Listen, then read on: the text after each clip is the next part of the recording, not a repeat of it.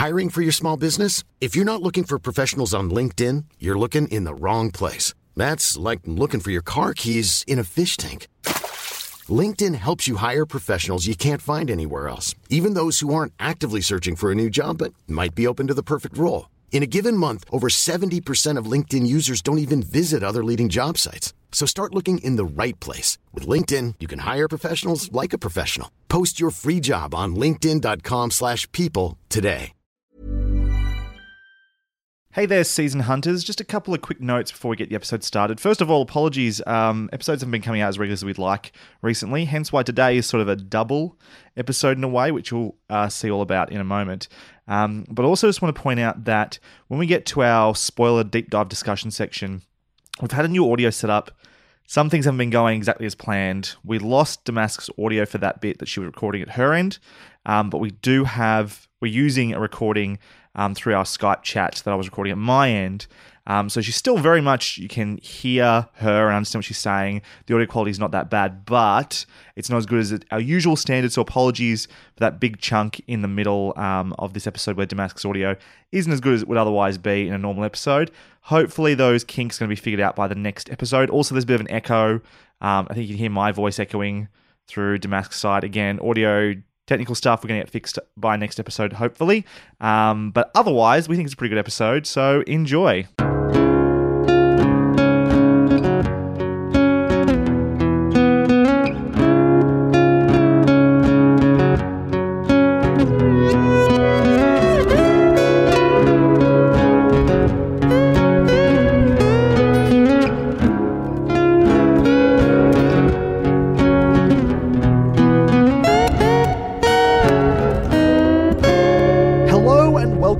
Hunting Seasons, the podcast that dares to binge watch, deep dive, and break down a season of television each and every week. I'm Broderick Gordis. I'm Damask Leary. And today we'll be discussing Season 1 and 2 of BoJack Horseman. This is a little bit of a break in format. We've kind of taken 2 weeks to do this, so we're not really sort of betraying our premise by saying we're doing 1 episode. You're just getting 2 episodes discussed in a 2-week single episode. In a fortnight. You're welcome. In a fortnight. So this works. We're not cheating at all. Definitely not. No. How are you, Damask? I'm really good. That's good to hear. Yeah, I've started taking anti-anxiety meds, so I'm great. Oh, that makes a difference. Amazingly enough, it truly does. I'm actually really glad to hear that. That's awesome. Good for you. Yeah. Thank you. How are you? I'm pretty good. I have a sick kitty at the moment, which makes me a bit sad. Oh, he had to stay in the vet overnight, and so he's Mate, it was weird how you just get used to your animals being around. So walked in the door, expected to see him either meowing for food on his little countertop over here or just at the door or whatever, and not there, and just constantly expecting him. And even the weird thing was I was able to close the door to our bedroom last night, which we can never do completely because we have to allow him to be able to move out to his litter box and stuff during the night. I know that. You know that. You can't ever close the door 100%. Yeah. And so even that was strange, just being able to close the door. I was like, this doesn't feel right. So a little bit sad. Hopefully going to hear some good news soon. In the meantime, though, we have a podcast. The show must go on. That's right. Let's get into Off Topic, Hot Topic. Off Topic, Hot Topic. That's whatever you were talking about for you. Off Topic, Hot Topic is the part of the show where we get to talk about things that aren't the season or 2 seasons, as it is this episode, of television that we're planning to review and deep dive on. If you would like to contribute a topic or a story to Off Topic, Hot Topic, you can do so by emailing us at contact@huntingseasonspodcast.com or tweeting us at huntingscast. Now, let's get into some headlines. No Brian Fuller watch this week, although I did find an article this week of someone else basically just going, what the fuck is up with Brian Fuller? Why does he keep leaving shows? Something's wrong with the guy. But we don't need to talk about that. We've done that every week for the last year and a bit. So, some headlines. There's a couple of big ones this week. Let's start with the less sort of controversial, visceral, my emotions are going to get in the way one. Although this might do it too. Buffy the Vampire Slayer inclusive reboot in the works with Joss Whedon.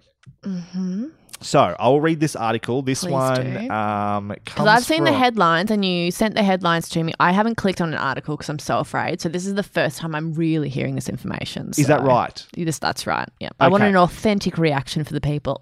So this is, oh wow, okay, very interesting. So this is, I'm reading this from the Hollywood Reporter. This is from Leslie Goldberg. I'm just going to read a couple of paragraphs here that sort of sum things up. 20th Century Fox Television, who produced the original Joss Whedon drama, has offered a new take on the beloved Sarah Michelle Gellar drama in development. That almost makes sense. But anyway, writer Monica Owusu-Breen, who worked with Whedon on ABC's Agents of S.H.I.E.L.D., has been hired to pen the adaptation and serve as showrunner on the reboot. Whedon will be an executive producer on the series and has been working with Owusu-Breen on the script, which features a black actress stepping into the role of Buffy made famous by Gellar. Casting for the central role of Buffy has also not yet been determined. The new version, sources say, will be contemporary and build on the mythology of the original. Like today's world, the new Buffy will be richly diverse, with some aspects of the series, like the flagship, seen as metaphors for issues currently facing society. For her part, Owusu-Breen recently created and showran NBC's Midnight Texas. She left the series after season 1. Her credits also include Revolution, Fringe, Brothers and Sisters, Alias, Lost, and Charmed. She is repped by WME. Don't know why I put that last bit in there, but anyway. So, what's your initial thoughts on this? Initial reactions? Wow. Okay. All right. I don't... Okay, so the concept of recasting Buffy as a black actress doesn't bother me, whatever. Just the concept of recasting Buffy bothers me. I kind of was hoping that it might be a Slayer show, because as we see in the final season of Buffy, spoilers, but fuck if you haven't watched it already, it revolutionized television, so what the fuck are you doing with your life? There are a bunch of Slayers around all over the world, and they continue that in the comics. So I thought maybe it might just be about a Slayer. But a part of me was like, oh, maybe they are going to have the cast come back and be older, but that's clearly not what's happening. How do I feel about it? I feel very nervous. Buffy is an important show, not only personally, but I think in the art form of television. I think we can thank Buffy for a lot of what we enjoy about modern day television. It changed so much. So to reboot that, yeah, interesting. Would you reboot The Sopranos? I'm not sure that you would. I hear what you're saying about The Sopranos thing. I don't know. Like, I love Buffy. Love Buffy. Buffy, one of my all-time favorite television shows. Watched it more times than I can remember. But maybe not as many times as you, I don't think, though. But there's something about the Sopranos and the type of show that it is, even though someone who hasn't really watched The Sopranos, if I'm being honest, that, and like what Buffy's very pulpy. It's very, it fits in an era of that 90s, like the same vibe as like Charmed and stuff like that, that supernatural comedy / drama thing it's got going for it. Love it to bits, but I think it's easier to maybe reboot that, take that general vibe and turn into the next fun teen show. Like reboot it in a similar way to the way that they keep reboot. This sounds stupid, but like rebooting Teenage Mutant Ninja Turtles, make a new one for a new generation, you know what I mean? And keep that thing alive. And honestly, again, not saying that Buffy and TMNT are the same thing, but it's surprising how good the reboots of TMNT have been along the way. Like, I remember the originals as a kid and loving them. The kids that got the latest one that Nickelodeon did is a million times better than the shit we got back in the day. Right. Okay, that's not the same. That Buffy and TMNT are not the same. But I'm saying it's not. I think it's easy to do. I agree that looking from the outside, I think that people would lump a show like Charmed and Buffy together. I think they look similar. They came out at similar times. They're teen shows with a lot of mythological and supernatural elements in it. But I think if you simply just look at the amount of analysis,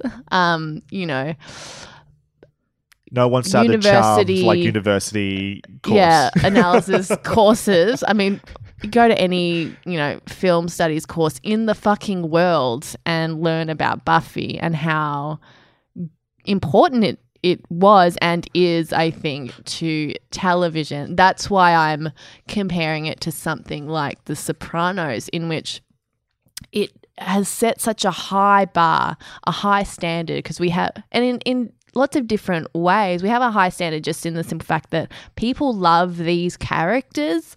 People love the stories that were told in its original run. But also, just from an academic level, just from a culture-changing level, an industry-changing level, like that is a high bar to reach. And it makes me just like, I feel nervous for the people having to dip their toe back into that pool. Like, that is scary.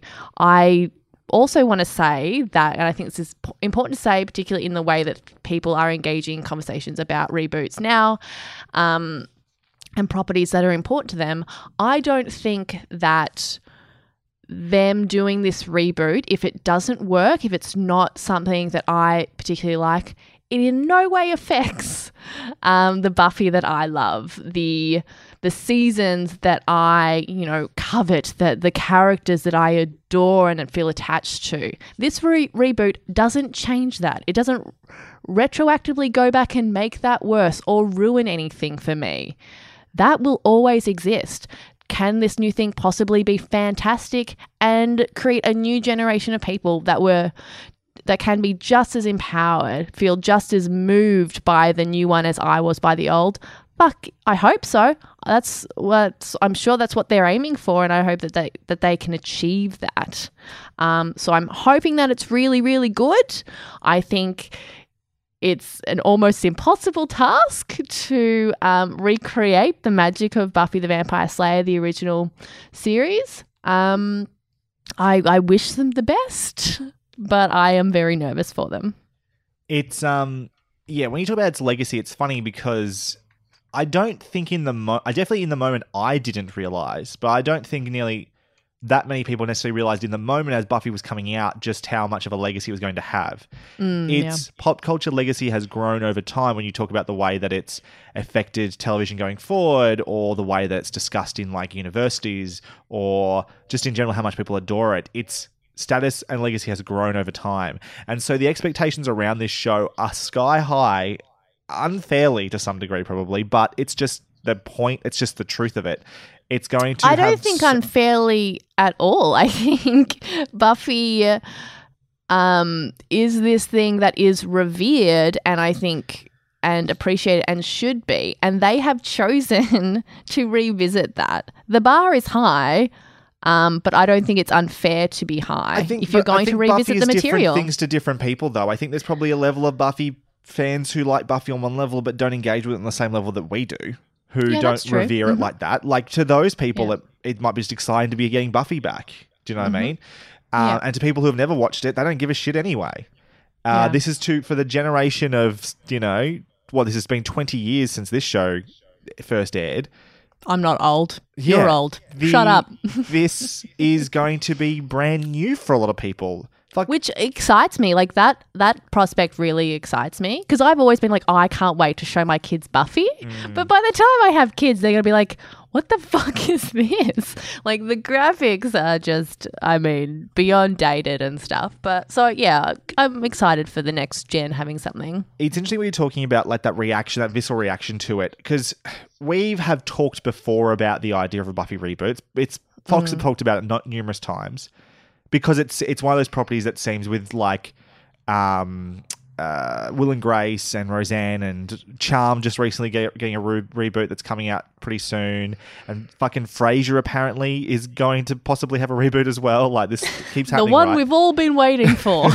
It feels like Buffy was an obvious choice to get something like this as well, and so it comes up a lot, and neither of us wanted that. I am surprised I didn't have a more visceral reaction. I'm glad to say I didn't, because I agree. I don't want this to be a fucking Star Wars episode 7, or even like a Ghostbusters like situation, I'm with you. If this show is no good, I just ignore it, right? It's just, I don't have to care about it. I can just go and watch the original series and love it, because I do. And it's not going to affect that. But I did think I might have more of this reaction, and in a way, I'm kind of interested. Like, Okay. I'm hopeful that it might be good. The fact that Joss is involved is a good start. If it didn't have Joss involved, I'd be really upset. But Oh yeah, my reaction would be very different if that was the case. But him being there helps. It's an executive producer role. He's not showrunner. He's doing the Nevers on HBO instead.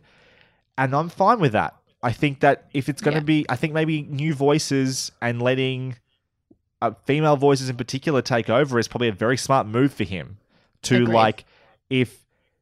to let this feminist icon be controlled by, be told from a female perspective more purely. I think it's a very smart idea. I hope some of the other people like Marty Noxon and like Jane Espenson and stuff like that get involved as well. Like if you can just let I would someone love that. Fuck, I want to see them come. Like, just they've got so many great. They're just extremely talented and accomplished writers, but let them get involved with this too. I hope to some degree. If they came in and just as almost like a mentor role for the next gen of female writers that are coming to work on this show. Totally. I'll be honest, that's fucking beautiful to me. That would make me really happy. I love both of those women. They've gone off to do projects that I didn't particularly love, but I adore their work in Buffy. Yeah. I don't know. I'm cautiously optimistic about the whole thing. I think I'm excited and I'm terrified all at the same time. Yeah. The thing that's really confusing though is that this report I've just given you states pretty clearly that we're pretty sure that this is going to be a remake in the sense that this is Buffy and stuff, right? Mm-hmm. That message elsewhere is not as clear, to the point where last night, as I was going to bed, a tweet went up from the new showrunner. So this is, just said her name, Owusu Breen. She wrote, "For some genre writers, it's Star Wars. Buffy the Vampire Slayer is my Star Wars. Before I became a writer, I was a fan. For 7 seasons, I watched Buffy Summers grow up. Find love, kill that love. I watched her fight and struggle and slay. There is only one Buffy," she underlines one Xander, one Willow, Giles, Cordelia, Oz, Tara, Kendra, Faith, Spike, Angel. I'm surprised to put Kendra in there. I'm not sure she should be in that list. But anyway. Yeah, that's weird. They can't be replaced. Joss Whedon's brilliant and beautiful series can't be replicated. I wouldn't try to. But here we are, 20 years later, and the world seems a lot scarier. So maybe it could be time to meet a new Slayer. And that's all I can say. So, that's interesting. Because it suggests that perhaps this new Buffy isn't a new Buffy. This new Buffy is a new Slayer. And that maybe this exists. Because a lot of people have talked about, the other term that keeps coming up is this going to be an extension on the mythology. It's going to build on the mythology of Buffy. So let's not pretend for a second that completely rules out that this is going to be a character Buffy, right? Maybe it is. But it also suggests that this might be something that takes place... it's a reboot in the sense that it takes place after the events of the original Buffy the Vampire Slayer series, or is still a reboot, but she is a Slayer and Buffy is maybe considered a different mythical character in that series in some way, that she is not Buffy, but Buffy existed in that world to some degree, if that makes sense. So this is a new Slayer with a different name and a different identity and world. And I personally think that's the way to go. Yeah, me too. Continue the mythology of the Slayerverse, because fucking hell, it's great. It's so interesting. If you've never read the Faith comic book series, go fucking read Faith. Faith is... All right, I'll go. No, sorry, not Faith. Frey. Sorry, no, not Faith. Faith was Elijah Dew's character. Frey. Yeah. The Frey comic book graphic novel is excellent and a great way to expand on the ideas of the Buffy Slayerverse mythos. So there is room to have that sort of stuff, and I certainly would like that because I'd like to see. I don't know. I think I personally prefer that if it's possible. Yeah. It also just give this generation their own Slayer. They don't need Buffy. Have it be somebody else. Anyway, what do you think? Yeah. I also just wanted to say, because I know that you have come up against quite a bit of disillusionment and upset about what has been happening in the Star Wars fandom, about reactions and people taking over those spaces in a way that you don't think is, and I agree with you, productive or healthy or respectful. And I think I certainly have learnt from watching the engagement of others in how to react to things like this. And I think it's important in these nerd spaces that people like you and I, people who have deep, deep love for things, to continue to engage in these conversations in a really respectful, well-balanced way. And I know you have wanted to kind of like distance yourself from fandoms. I don't want to take that approach. I think engaging with the thing you love in a way that you think it should be engaged with, and I think by example, that's how you change the culture. And I like I said, I think we've learned, and I think a lot of people are learning what behavior they find acceptable and not acceptable. This is, I think, is how you have the conversation about this stuff. I don't think there's any need to get angry about things. And when we've spoken before about people who get very angry about changes to the thing they love because that thing, they center their identity around the thing that they love.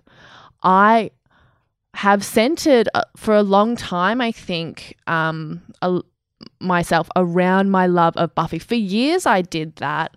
It was very important to me and I was very passionate about it and got into like plenty of arguments about Buffy. But I think as you hopefully get older and a bit more mature and you consume media with a bit more intelligence, that what I have done is you take what is important in those stories, the ideals, the empathy you develop through story, and you utilize that in your identity, in your life. It's not the thing, it's the message that gives it value to you. Yeah, sorry, that's just all I wanted to say about that. I mean, you're 100% right. I don't know. My concern gets with, one of the things I fear probably the most from a Buffy reboot even is that if it got wildly popular, like the original series was not wildly popular in the sense that it didn't take over the world. It was popular, sure, but it got cancelled at season 5 and was brought back on a different network in season 6 and just limped its way to season 7 sort of thing. Like I think it was like huge for a while, like huge. It was everywhere, and then it kind of dissipated, and like some of us stuck with it, but a lot of people just kind of didn't. I guess it just existed at a time when that fandom didn't have the community it has like it does now. Yeah, exactly. Yeah. And so something I am kind of worried about is if there is, with this reboot, if it ever gets big, the problem I find with fandom is that the bigger it gets, the more assholes that are in it just by sheer number, and then the more assholes are in it to talk to each other and act like fucking assholes. And that, I don't know. This is my problem with fandom. It's less to do with the idea of being a fan of something. It's more that the bigger these things get, the more ownership that groups of people feel for this thing, and then that's when it gets problematic. It's like Buffy has existed for 20 years as sort of this secret light of like thing that people who are enthusiastic about television and writing love, and it's been great because we've just got to enjoy it as it was. And this is not me saying that I don't want more people to be fans of Buffy. I do. I want more people to know all about Buffy and enjoy it too. But in this day and age with fandom, the bigger something gets and the more people that like it, the more problematic that stuff gets. It's that line from Men in Black. It's like a person is smart, people are dumb, panicky, stupid, gullible or whatever. And it's like as soon as you get people together in a group, there's a mob mentality. And the internet has made that untenable in so many situations now. It's exhausting. Over it. I understand what you're saying, and I don't necessarily disagree with you, but I think we are growing up in a time where there is so much access to film and television, and yet the education of people about how to consume things is very lacking. How to engage in intelligent conversations about why something is important to you, why something reached you, why something spoke to you. And without that education, people really genuinely do not know how to engage in an intelligent and articulate way. I think that's why I think it's so important for people like us, film and television critics, people on Twitter who have a greater understanding of these things, to show an example of intelligent, well-reasoned, calm, respectful conversations until, our education system catches up and actually teaches people how to engage in that way. But I agree, like, mob mentality is a thing. There are lots and lots of assholes out there. But it doesn't detract from the importance of being a good example, and and it shouldn't diminish your want to spread your excitement for something. Yeah. Okay. I don't know. I'm exhausted by it. That's the thing. You're totally allowed to bothered be with it anymore. Yeah. The internet has become such a putrid place of negativity. Let's go, for example, to our next news story as an example of this, for instance, and how the internet is being weaponized just against good people or against good ideas and properties and stuff for no reason other than to be awful. James Gunn fired from Guardians of the Galaxy Volume 3 after resurfaced tweets. Yeah. This is the headline.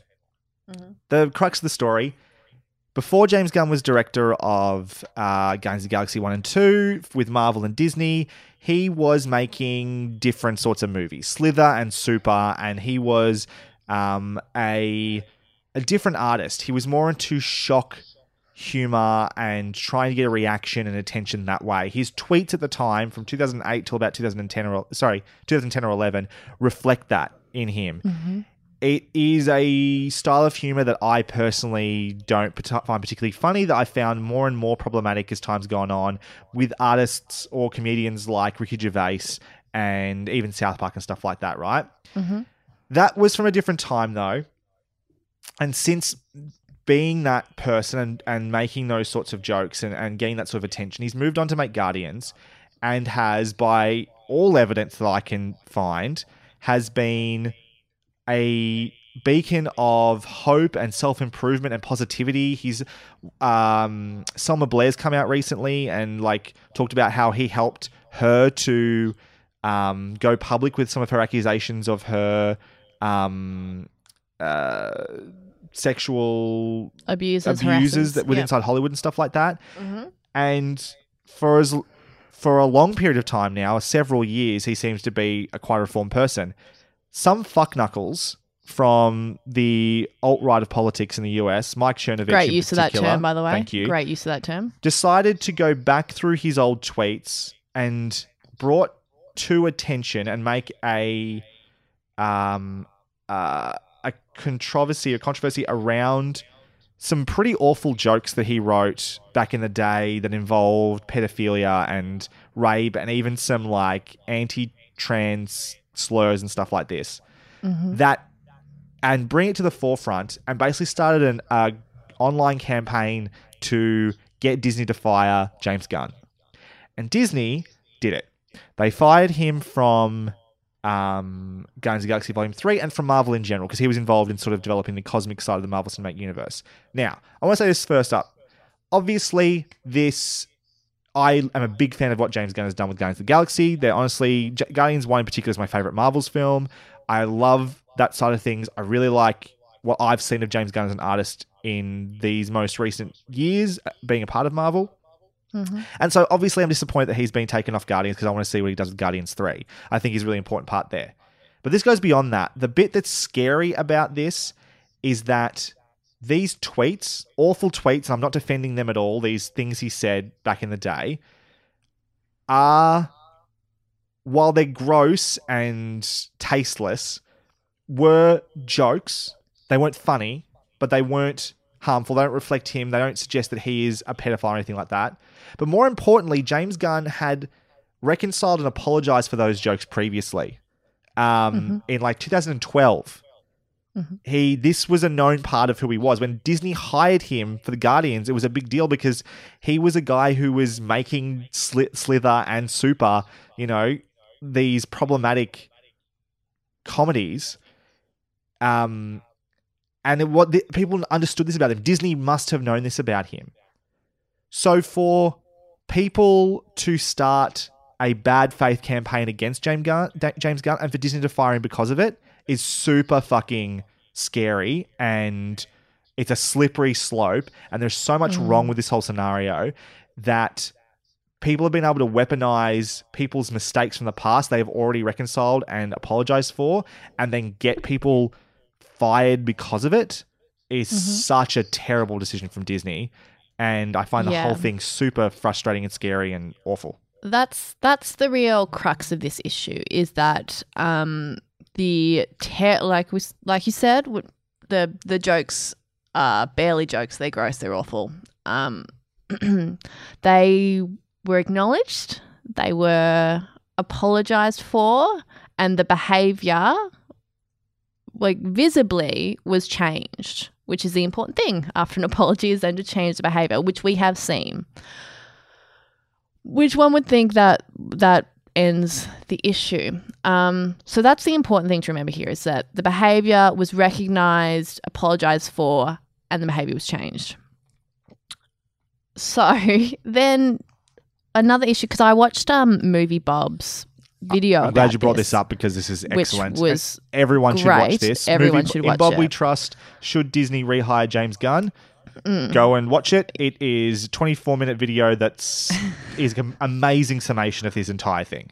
Yeah, it's fantastic. And he says, when we're talking about the Guardians of the Galaxy, which is a film about, an immature asshole dude who runs around doing whatever he wants, it's a redemption story. It's about growing and changing and learning. And for Disney to then fire a guy who is like a real representation of that value in that movie, like he says, Movie Bob says in the video, it seems incredibly hypocritical. It's like, well, what values do you then stand for? You seem to be like, well, you can't tarnish the name of Disney. The name of Disney is very important. But so many of your stories are about redemption. They're about, becoming a better version of yourself, which James Gunn has done. So what is he being punished for?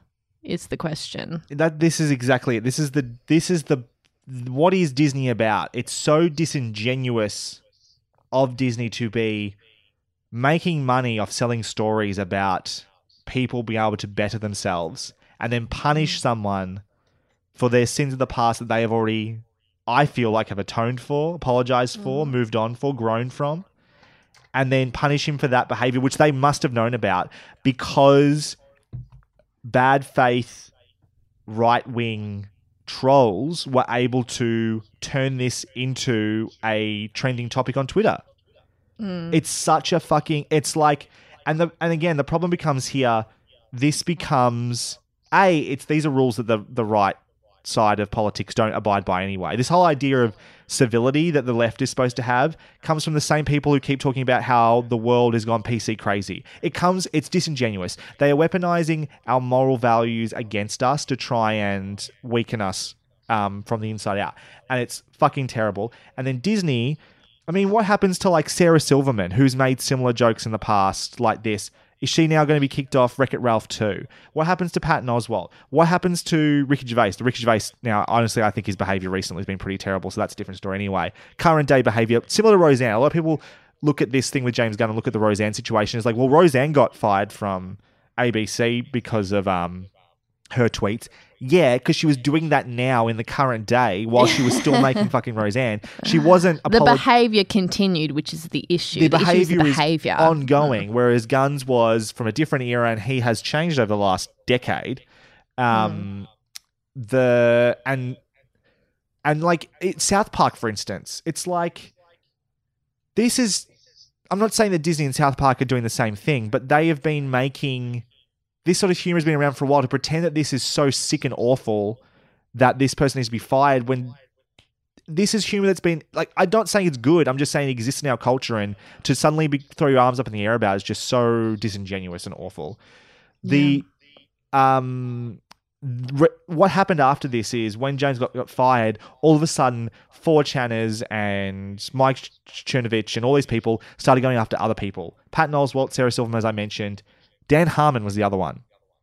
So Dan Harmon, who is a problematic human being, has made many mistakes, is also one of the most upfront, open book celebrities I've ever known in terms of trying to deal with their weaknesses ongoing and better themselves. Oh yeah, he'll be the first one to tell you that he's problematic. He's like, oh, I've got some shit in my brain. And that he is trying to improve himself. So last year, I think it was, or early in the year, we found out that Megan Gantz, who was one of the writers on Community, had a really hard time with him, basically abuse within the workplace that came from Dan Harmon. And she had a problem for a while. She never really talked about it at great length, but there was this implication this had happened. And then out of nowhere, seemingly, he brought this up on the podcast, Harmontown League does, and gave one of the best versions of an apology that I've ever seen from anyone. In terms of so good. Acknowledging not just that he'd stuffed up, but how badly he'd made mistakes, why they were mistakes, why it was bad behavior, not trying to excuse it, but just acknowledge that he did it and acknowledge why it was so bad for her. Yeah, that's the big thing. Is like why that would be awful for someone in her position. Like he had clearly learned to empathize with the situation and see the harm he had caused. Yeah, and in a rare case where she actually got it seemingly some amount of closure from this apology. Yeah, was really, really happy to have had this acknowledged in this apology. And it's one of the best examples I've ever seen. And so what's happened is a video that as far as I can tell has been deleted, but someone was able to resurface of a really gross, crude sort of skit they did back on Channel 101 days, well before Community and stuff like that, of Dan Harmon. I think, if I understand rightly, it was meant to be like a satire on Dexter. It was like this idea of like somehow going back in time and like changing the past, but it involved a scene of him climbing in a window. This is really low quality. It's like filmed on like a old DV cam or something like that. Climbing in a window and then basically raping a baby doll. It's gross and not funny, right? It's not funny. But it comes from a time when this doesn't reflect who he is now. He obviously apologized for it, and he was driven off Twitter. Luckily, Adult Swim are a little bit better than Disney when it comes to this, and came to his support and said, listen, we think this is gross and disgusting as well, but it also doesn't reflect who Dan Harmon is now, and to go trudging through his past and bring this up again is ridiculous, and we're not going... Dumb. Yeah, and Adult Humor is in a position where they do push the boundaries of comedy a little bit more than Disney does, obviously. Adult Swim is not a family brand the same as Disney is, but he was driven off Twitter because of this. So it's like this is going to continue to happen. Anyway, yeah, on and on it goes. I think like a great point that Movie Bob brings up is that we need to draw a line in the sand, and Disney, who is a huge, huge corporation that owns, plenty of studios who are, going to be dealing with, the majority of the artists that we will be hearing from in the foreseeable future. So it's really important what they stand for. And if they fall to this disingenuous, politically fueled vendettas against their artists, against their employees, that can be really dangerous, and we might not be hearing from people who are on the left or people who outwardly speak up against certain things that are happening in America. It's potentially very scary. That is the thing I didn't probably say clearly enough. The reason Gunn was targeted is because he was a very vocal a detractor from Trump. Like, he was constantly criticizing Trump, and therefore he was targeted for that reason. The Hollywood elite left. He was a great example of that. So they pulled up his problematic history and decided to go use that to try and punish him, basically. Yeah. But meanwhile, the other thing that's crazy about it is they still fucking hire Johnny Depp when he is, being accused by his wife of actually, of harassment and not just abuse, right? Domestic abuse against his wife. And they will continue to employ him, but someone makes some off-color jokes 10 years ago. And Well, yeah, that goes to the argument that, Gunn was fired because you can't tarnish the name of Disney, even like tangentially. That's a hard word to say, but like you can't. They can't have any association with that. So that brings up, like you said, the argument with Johnny Depp was like, well, he's had some pretty fucking terrible headlines about him, and he wasn't immediately, on the chopping block. So and ones that have real world ramifications that actually involve harming human beings rather than making gross jokes for shock humor. Yeah. Anyway, I think that's enough. I did have some other things I want to talk about, but I might leave them till next week. In fact, one of them I did want to talk about Who is America, Sacha Baron Cohen's new television show, which might be right where I'm at now after this last James Gunn discussion. We might leave till next week, and if you get a chance to watch it as well, Damask, I'd be interested in your opinions on that too. God, you know how stressed I get, but I'll try. Do you struggle with that?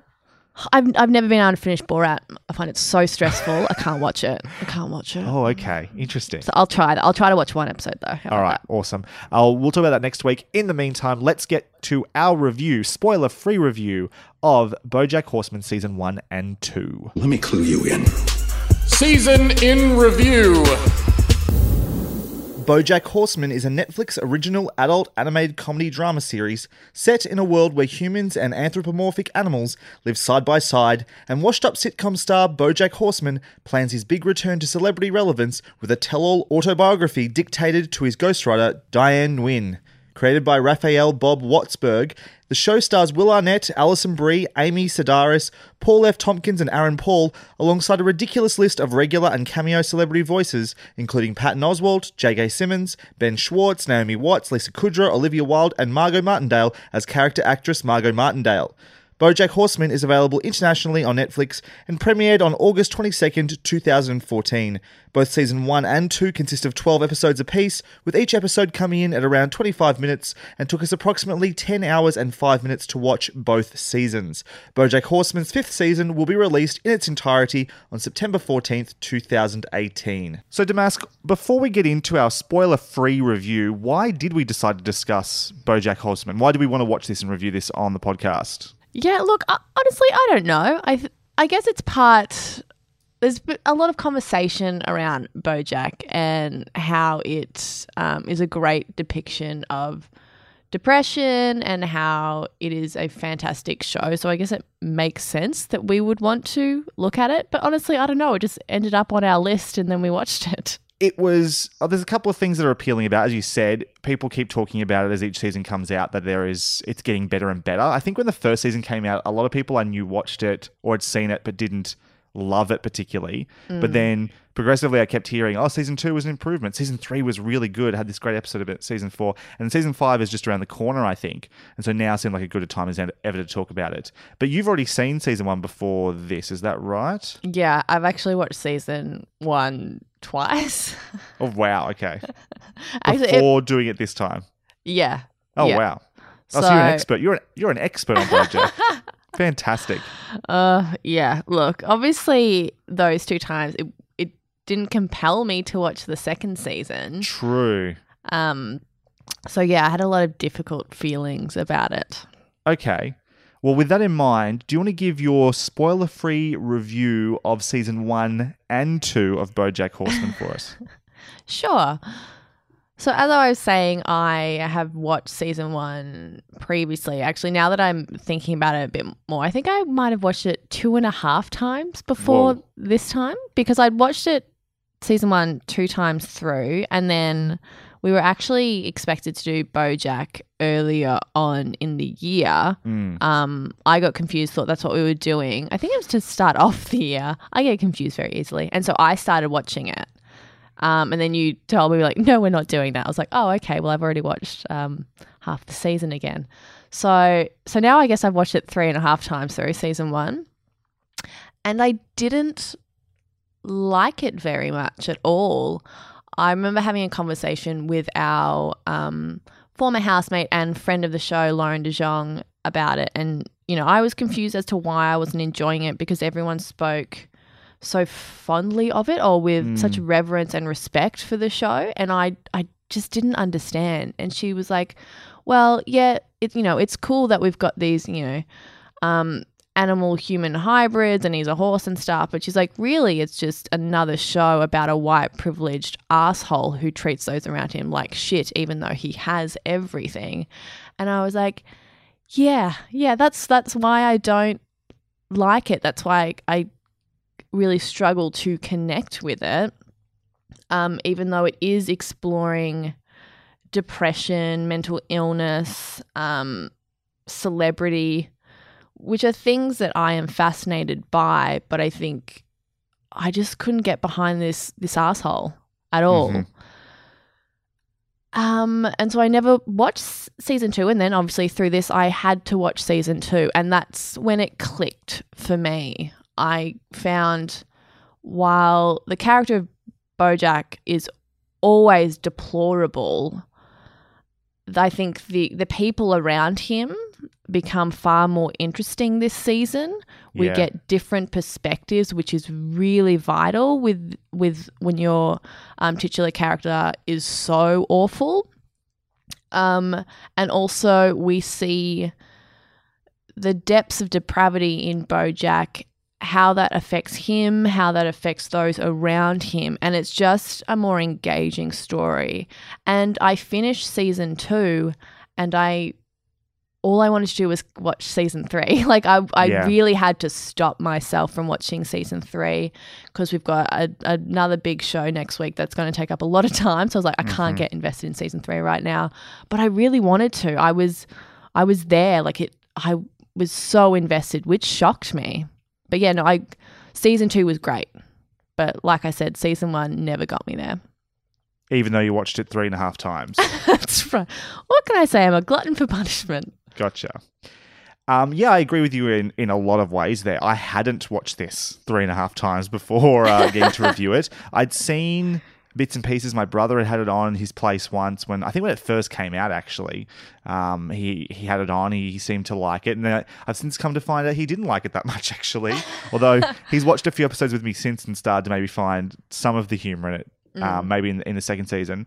I think it's fair to say this show takes a while to get going. Oh, absolutely. I think there's enough to like initially.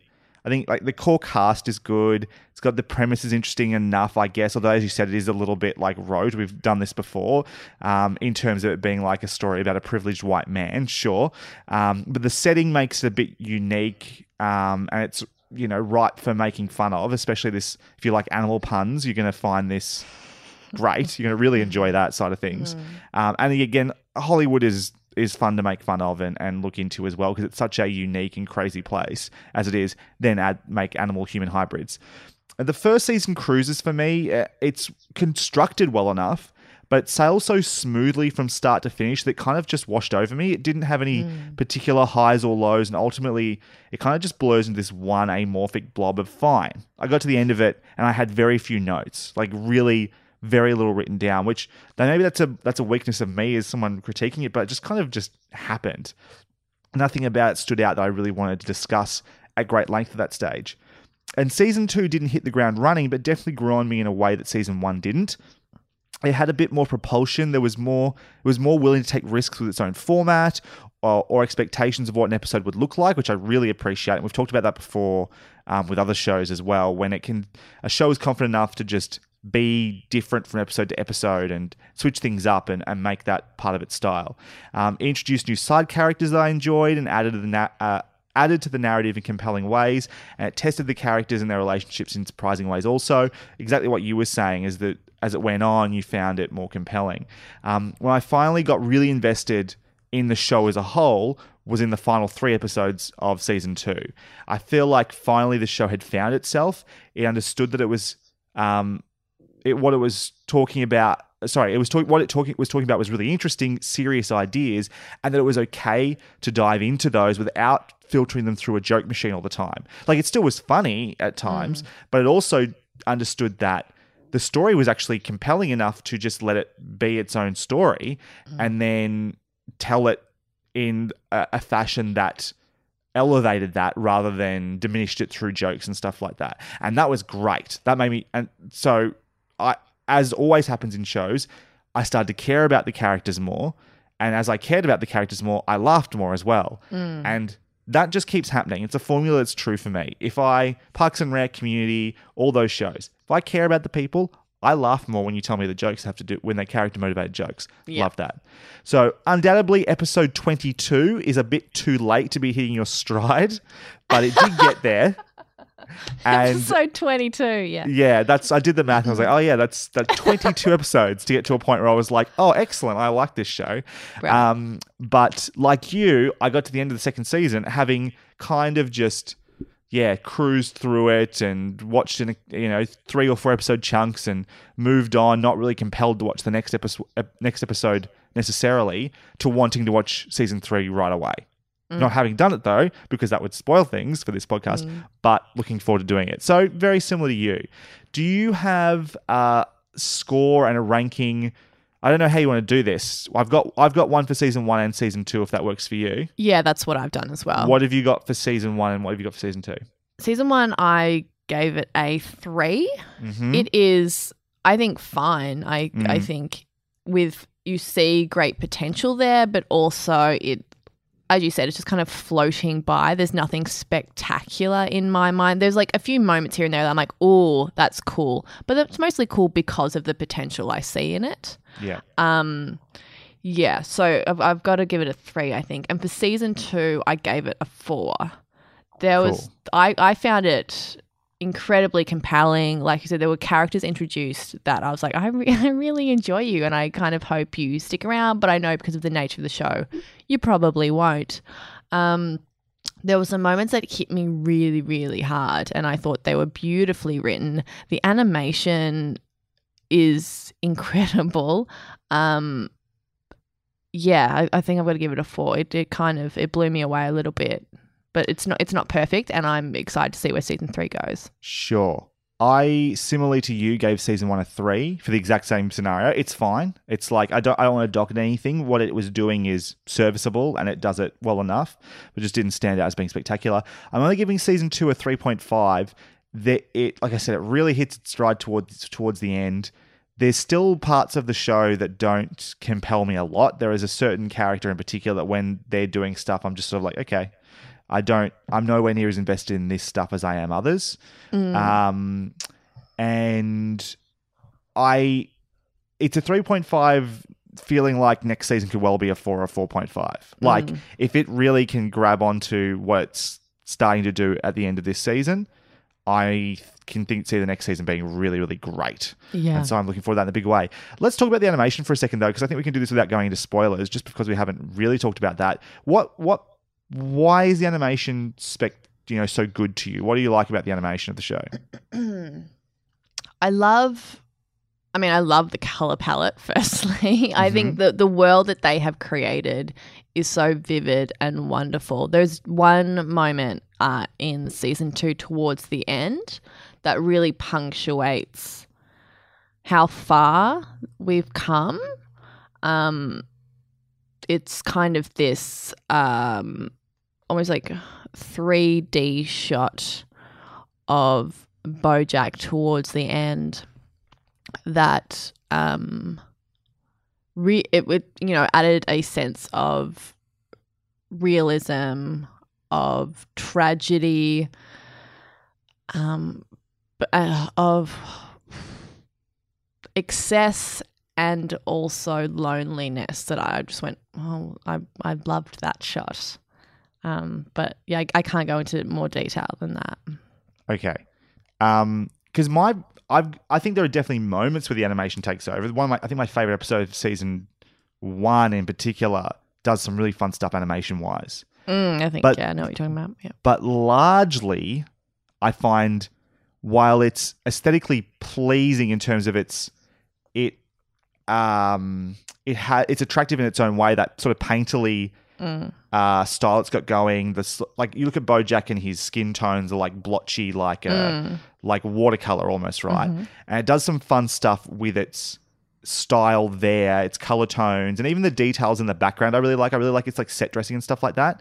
But I find one of the reasons I think I find season 1 to be sort of a little bit like cruisy is that because it's these like sitcom one camera, the angle doesn't change very often. Like every shot inside BoJack's bedroom or in BoJack's lounge room or wherever it is are of a similar angle, and the characters are drawn from the same profile so often.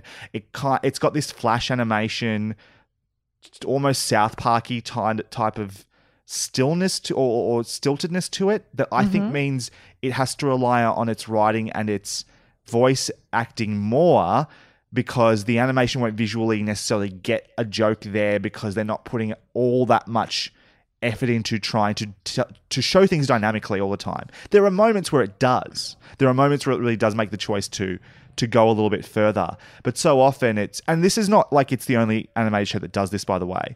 Like, I think this is no Korra, this is no Rick and Morty, which are a little bit more dynamic. Family Guy certainly does this sort of stuff too. One shot, it's like head to foot. Characters do look the same in every single shot sort of thing. But it doesn't stand out as being spectacular to me. It's I think season 1, I agree. It felt flat and static, I think. There were quite a few moments in season 2, and it was mannerisms that were brought to life in individual characters that made me go, holy shit, that was kind of amazing. And it was the shock of, I think, from what we had seen in season 1 a lot to there was like a real sense of character infused in a lot of the mannerisms that I was seeing brought forward in the animation. I was like, oh, cool, they're stepping up their game, and helped solidify like the realness of the world. Like it brought me into it. Cool. Yeah, no, yeah. And like my general criticisms about it being, as you said, sort of static or whatever, it doesn't make the show worse.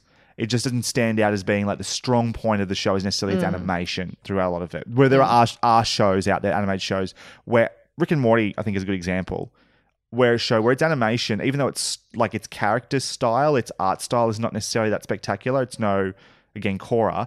It does fun, dynamic things from moment to moment that make me go, oh, wow, this is really fun and interesting all the time. BoJack isn't always like that for me. Anyway, should listeners go and watch season 1 and 2 of BoJack before they listen to our spoiler section, our spoiler zone, or should they keep listening and just spoilers be damned? I would watch it. I would too. It was worth it in the end. If I wasn't loving it by the end of season 2, I probably would have said otherwise. Yeah. But it's like, honestly, yeah, it's at its worst, it's not hard viewing. This isn't The Handmaid's Tale where it's like, if you can't handle it, like, you're going to struggle. It's 25-minute episodes. It's plenty funny enough. Just go watch it. Go watch it if you're interested in BoJack. Before we dive into spoilers, though, I'd like to remind everyone that if you enjoy what we're doing here, we'd really appreciate you sharing this podcast with others who you think might also enjoy listening. We also appreciate your positive reviews on iTunes, Google Play, Stitcher, and Spotify, or whatever podcast platform you prefer. That was like one of BoJack's alliteration jokes. Mom deserves the best, and there's no better place to shop for Mother's Day than Whole Foods Market. They're your destination for unbeatable savings, from premium gifts to show-stopping flowers and irresistible desserts. Start by saving 33% with Prime on all body care and candles. Then get a 15-stem bunch of tulips for just $9.99 each with Prime. Round out Mom's menu with festive rosé, irresistible berry chantilly cake, and more special treats. Come celebrate Mother's Day at Whole Foods Market. Market. Hiring for your small business? If you're not looking for professionals on LinkedIn, you're looking in the wrong place. That's like looking for your car keys in a fish tank.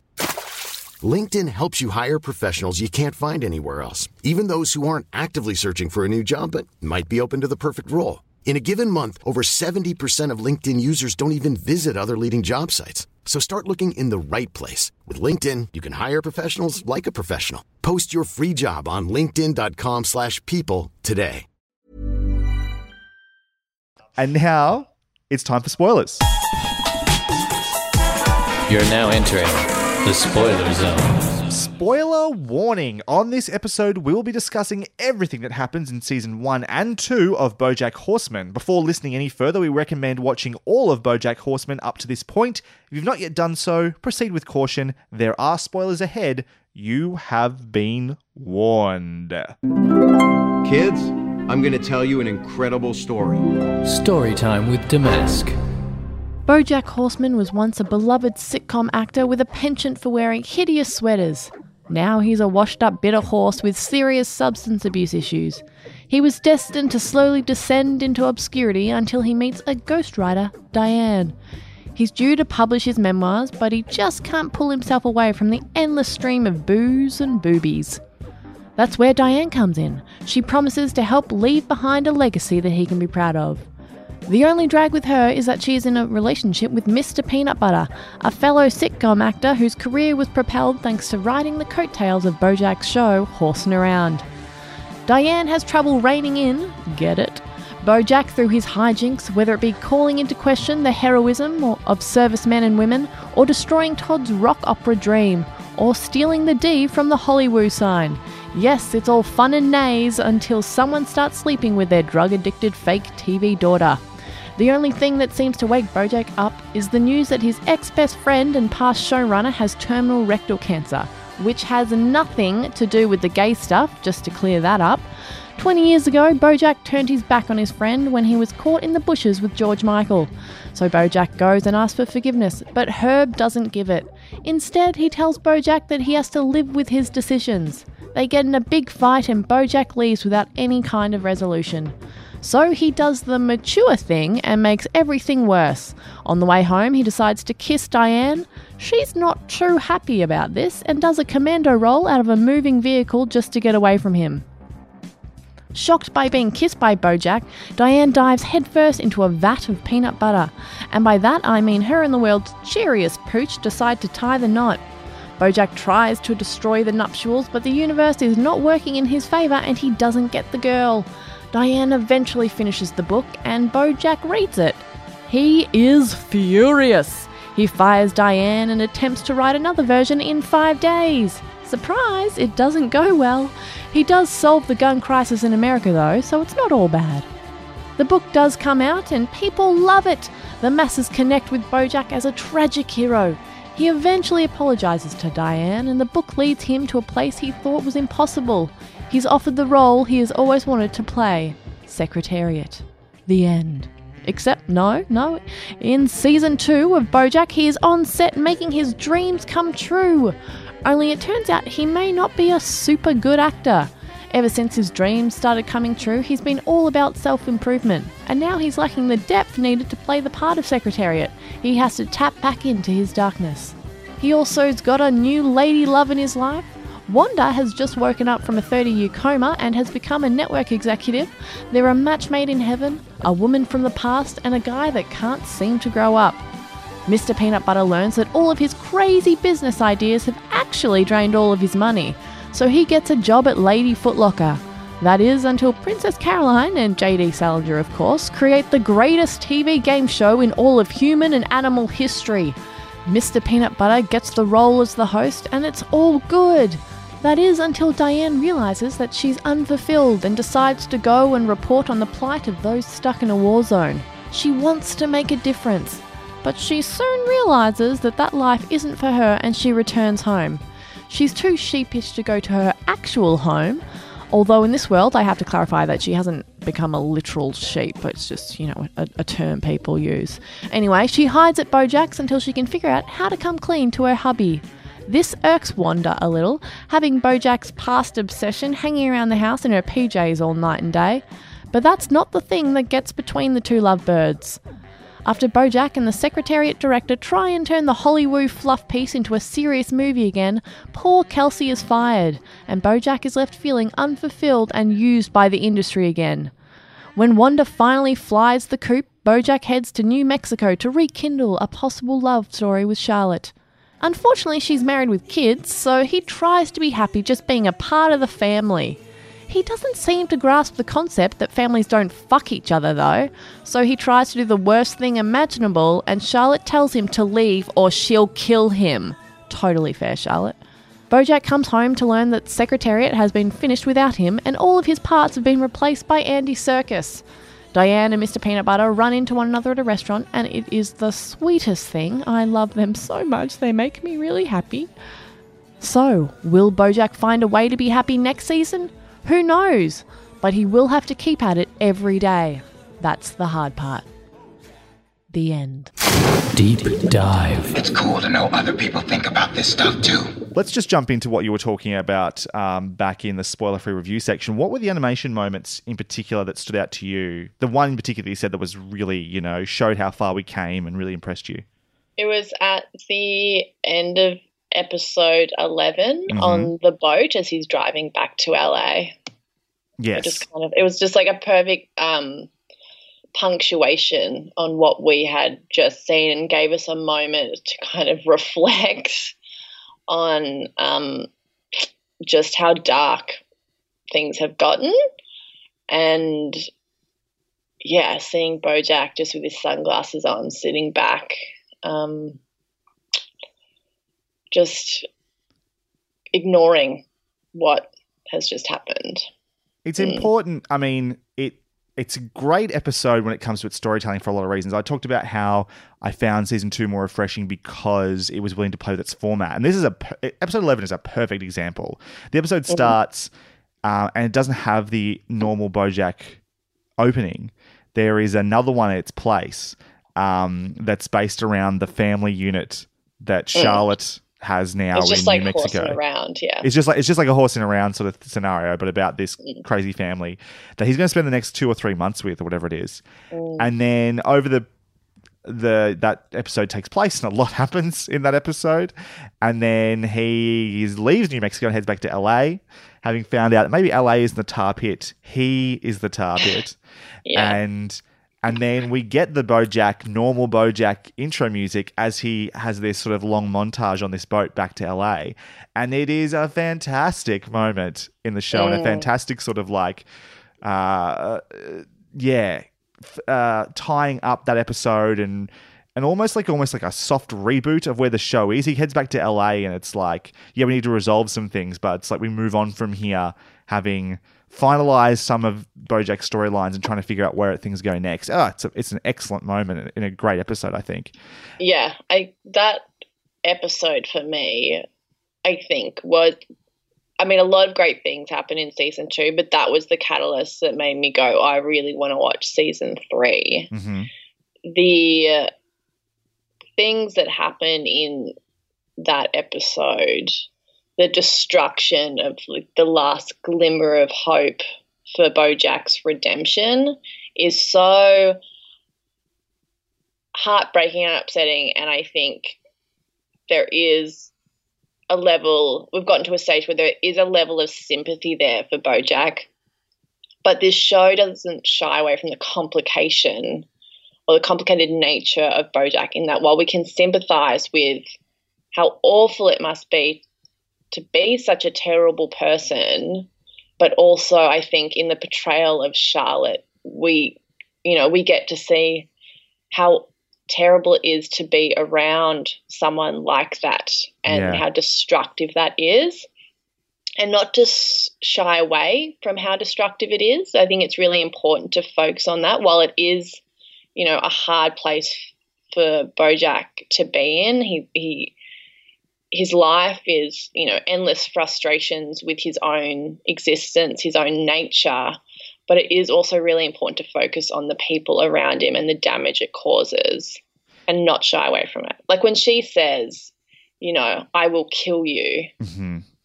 When she finds Bojack, and I think her name's Penny, in the boat, like, fuck, you feel it. Oh, yeah. You feel the anger, and it's fantastic to feel that anger because, like, we are positioned as the audience with Charlotte. We are right there with her and like, you are so fucked up, but at the same time, we are just disappointed in Bojack in the way that I think he would be disappointed in himself. Like, yeah, it's heartbreaking on two fronts, and it's a fantastic episode because of that.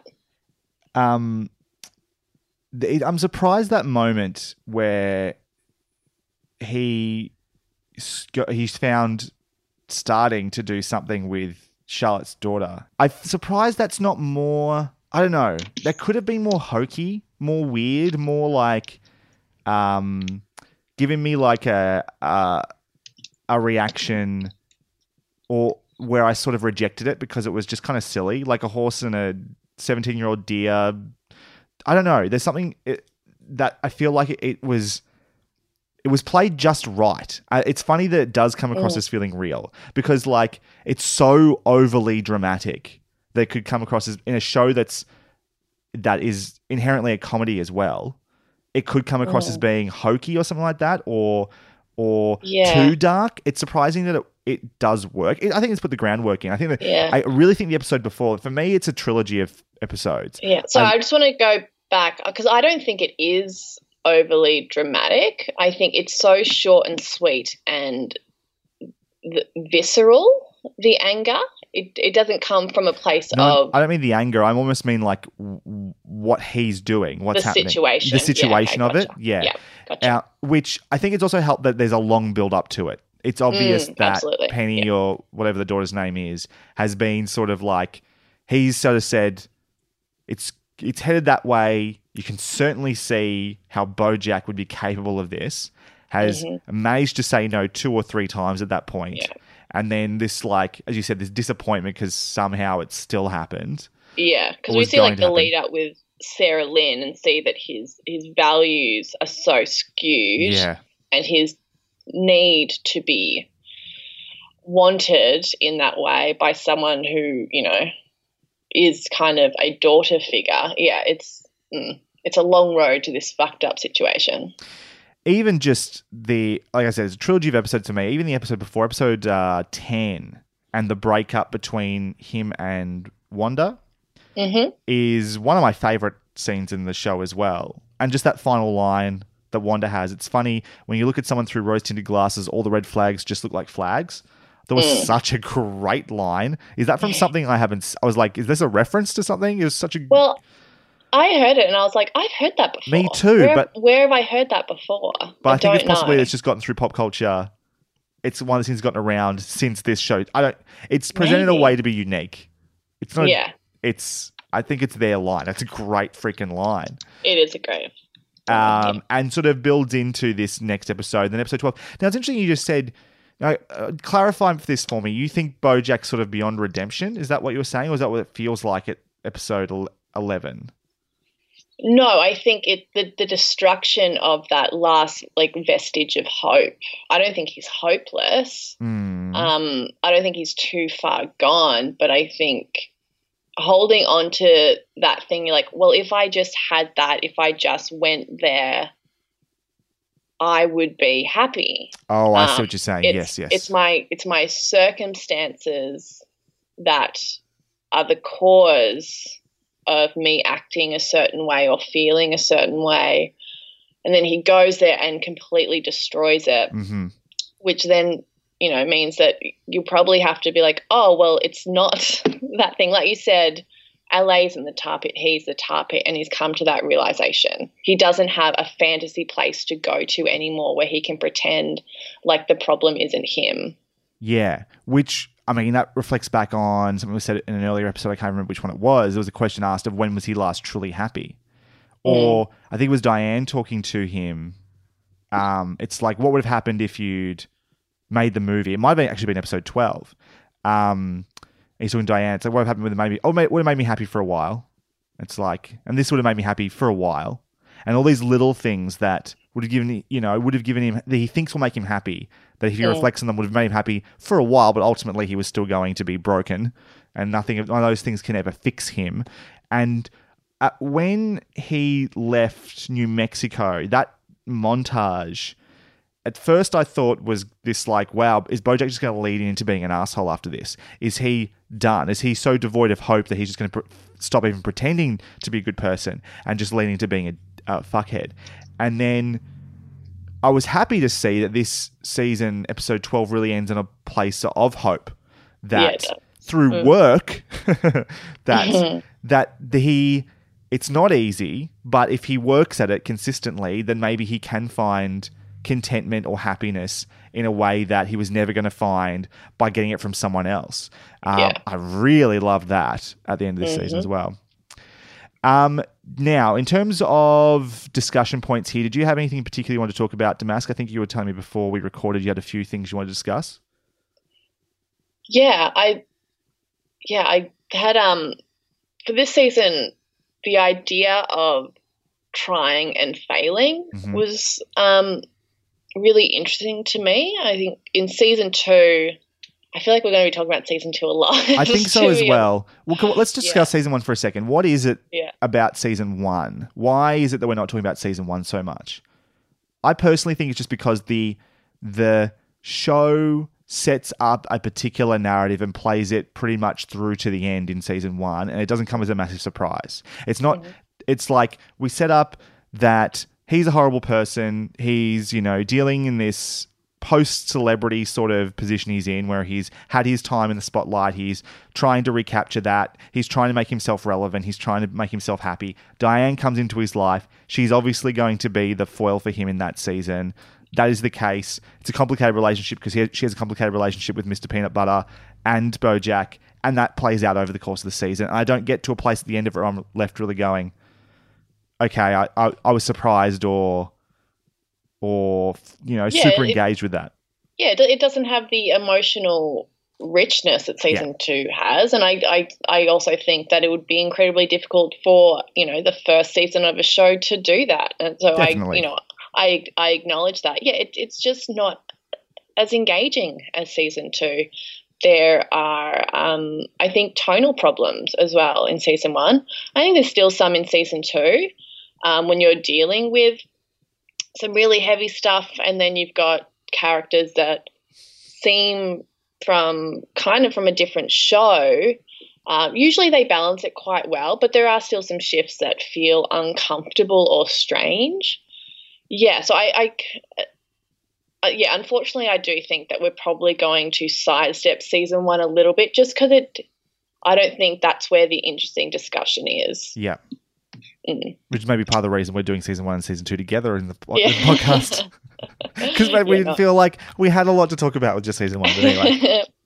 Perhaps. So I wanted to discuss kind of trying and failing, particularly in season 2, because we have BoJack. He finally gets his dream, but he also has to accept that the reality is very different. He sees this project of the Secretariat spinning out of control. He, seemingly does the right thing. He tries to course correct. He gets, Kelsey, the director, to help him out. And, that ends up with her fired for it. And he's stuck in this situation where he has to make the opposite of what he wanted. And we also have Diane, who comes home from Cordovia. She isn't the woman that she expected herself to be. She stops writing the book. She runs back to LA, but not back home, realizing that she just couldn't do it. And I think even though this season tells us that even though you're well-intentioned for the most part, you lose sometimes, and it sucks, and it can be devastating. And I think that's something that we need to see. It's such a huge part of life. It, I think, adds for a lot of us this disillusionment with adulthood that a lot of us feel. And it's also the opposite of the lesson that's been jammed down our throat our entire lives, this idea that, you know, you just got to work hard and you'll get the thing. I mean, so many of our stories have that, and I think it's important to have the opposite of that narrative, which is like you can work really hard, or you can like believe something is your path in life, and sometimes it's just not, and sometimes it's just not going to work out for you, and you have to sit in the devastation of that and just feel it.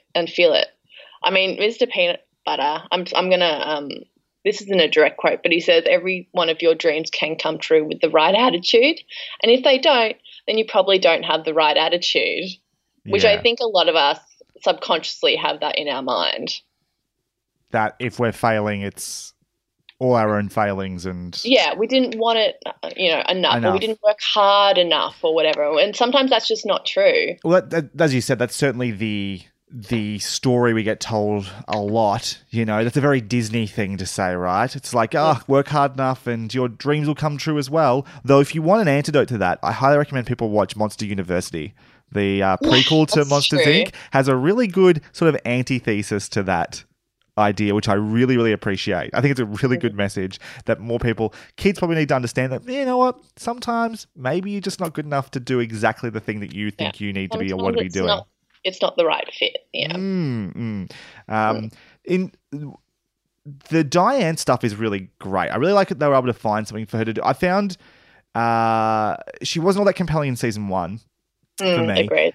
And then her relationship with Mr. Peanut Butter is a lot more interesting in season 2, which I love. And particularly this whole idea of her, like, doing something so sort of poorly considered as coming back to LA and then just hiding from Mr. Peanut Butter for 2 months.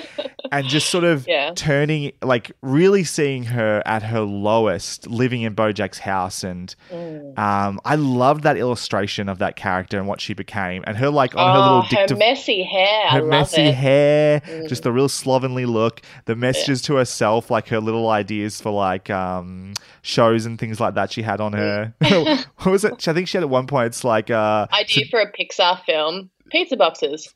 What are they doing? I think there was one as well. I want to say it was, I think it's Princess Caroline comes in. She's like, and Diane to all the dictaphones. I was like, suggestion for Princess Caroline.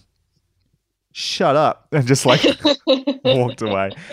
I really love that. And then what did you think about the scene later on? She's sort of got a job. She's becoming a celebrity tweet writer, which I love that idea. It's like, it's like less work, but more people read it or something like that. It's like less words, but read by more people. And she's starting to do that for that pop star, the dolphin pop star who's getting her blowhole bleached. And then Mr. Peanut Butter sees her and you're just like, oh, this is going to be awful, right? You're waiting for this ridiculous fallout. And to have that sweet moment where he calls her on the phone and like they have that conversation about him missing her, and fuck man, that hit me hard. I didn't think I cared about Mr. Peanut Butter and Diane all that much. Like I just sort of see them as an inevitable falling out as a couple. But this made me believe in Mr. Peanut Butter and Diane. Yeah, and I love that it echoes what Diane said to BoJack earlier about what she wanted to happen, which was she wanted to go home and just, you know, just him be like, oh, start talking about his day and not have to talk about all the things that she had seen or all the reason that's like why she was back and why she couldn't do it and why she's not the person that she thought she was. And that's what happened because that's who Mr. Peanut Butter is. I love it. It always makes me laugh when she calls him Mr. Peanut Butter. Like it's just so it's so silly. I think the evolution of Mr. Peanut Butter and Diane this season was amazing to me. I really enjoyed it. This is a relationship that in season 1 was, particularly the character of Mr. Peanut Butter, was a joke. It wasn't a particularly funny joke to me.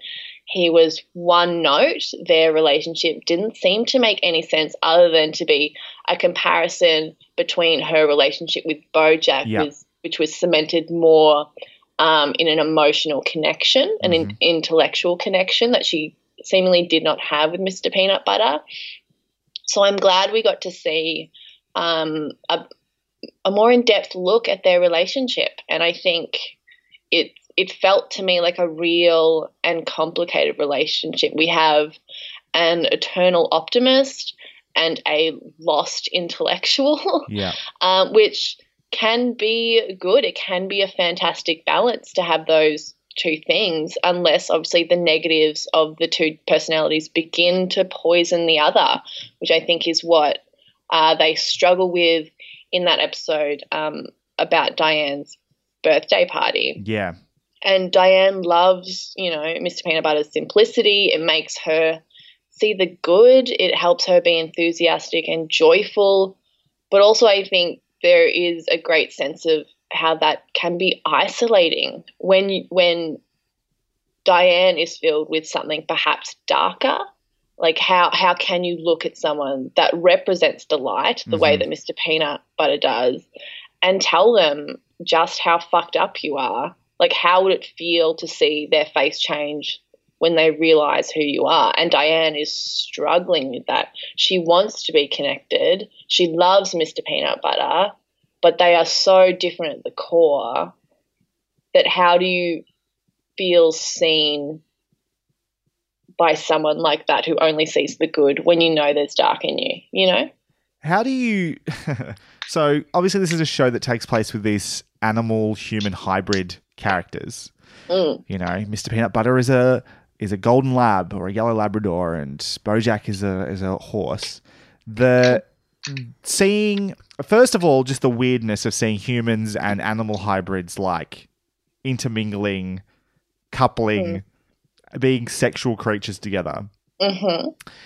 But then things like there's a moment they constantly sort of remind you that these animals still behave like animals in some ways. Yes, they're human. They speak English and communicate in that way. And there's a whole episode that's based around sort of the complexities of the idea of like the meat industry and stuff like that in this world, which is great. I was glad they got to that. I was like, this is really confusing. Like, people are eating cow and there's a cow serving it. I'm very confused about how this world operates. But there's a scene, like a little moment. It's really tiny. It's mainly a joke, but I think it speaks to sort of some of what it's doing. In that episode where they're having the argument around Diane's party, they're in the Jello pool. I love this, what you're about to talk about. Yeah. And Diane says, "You're a good boy. Yes, you are. Yes, you are." Yes, you are. And it's such a...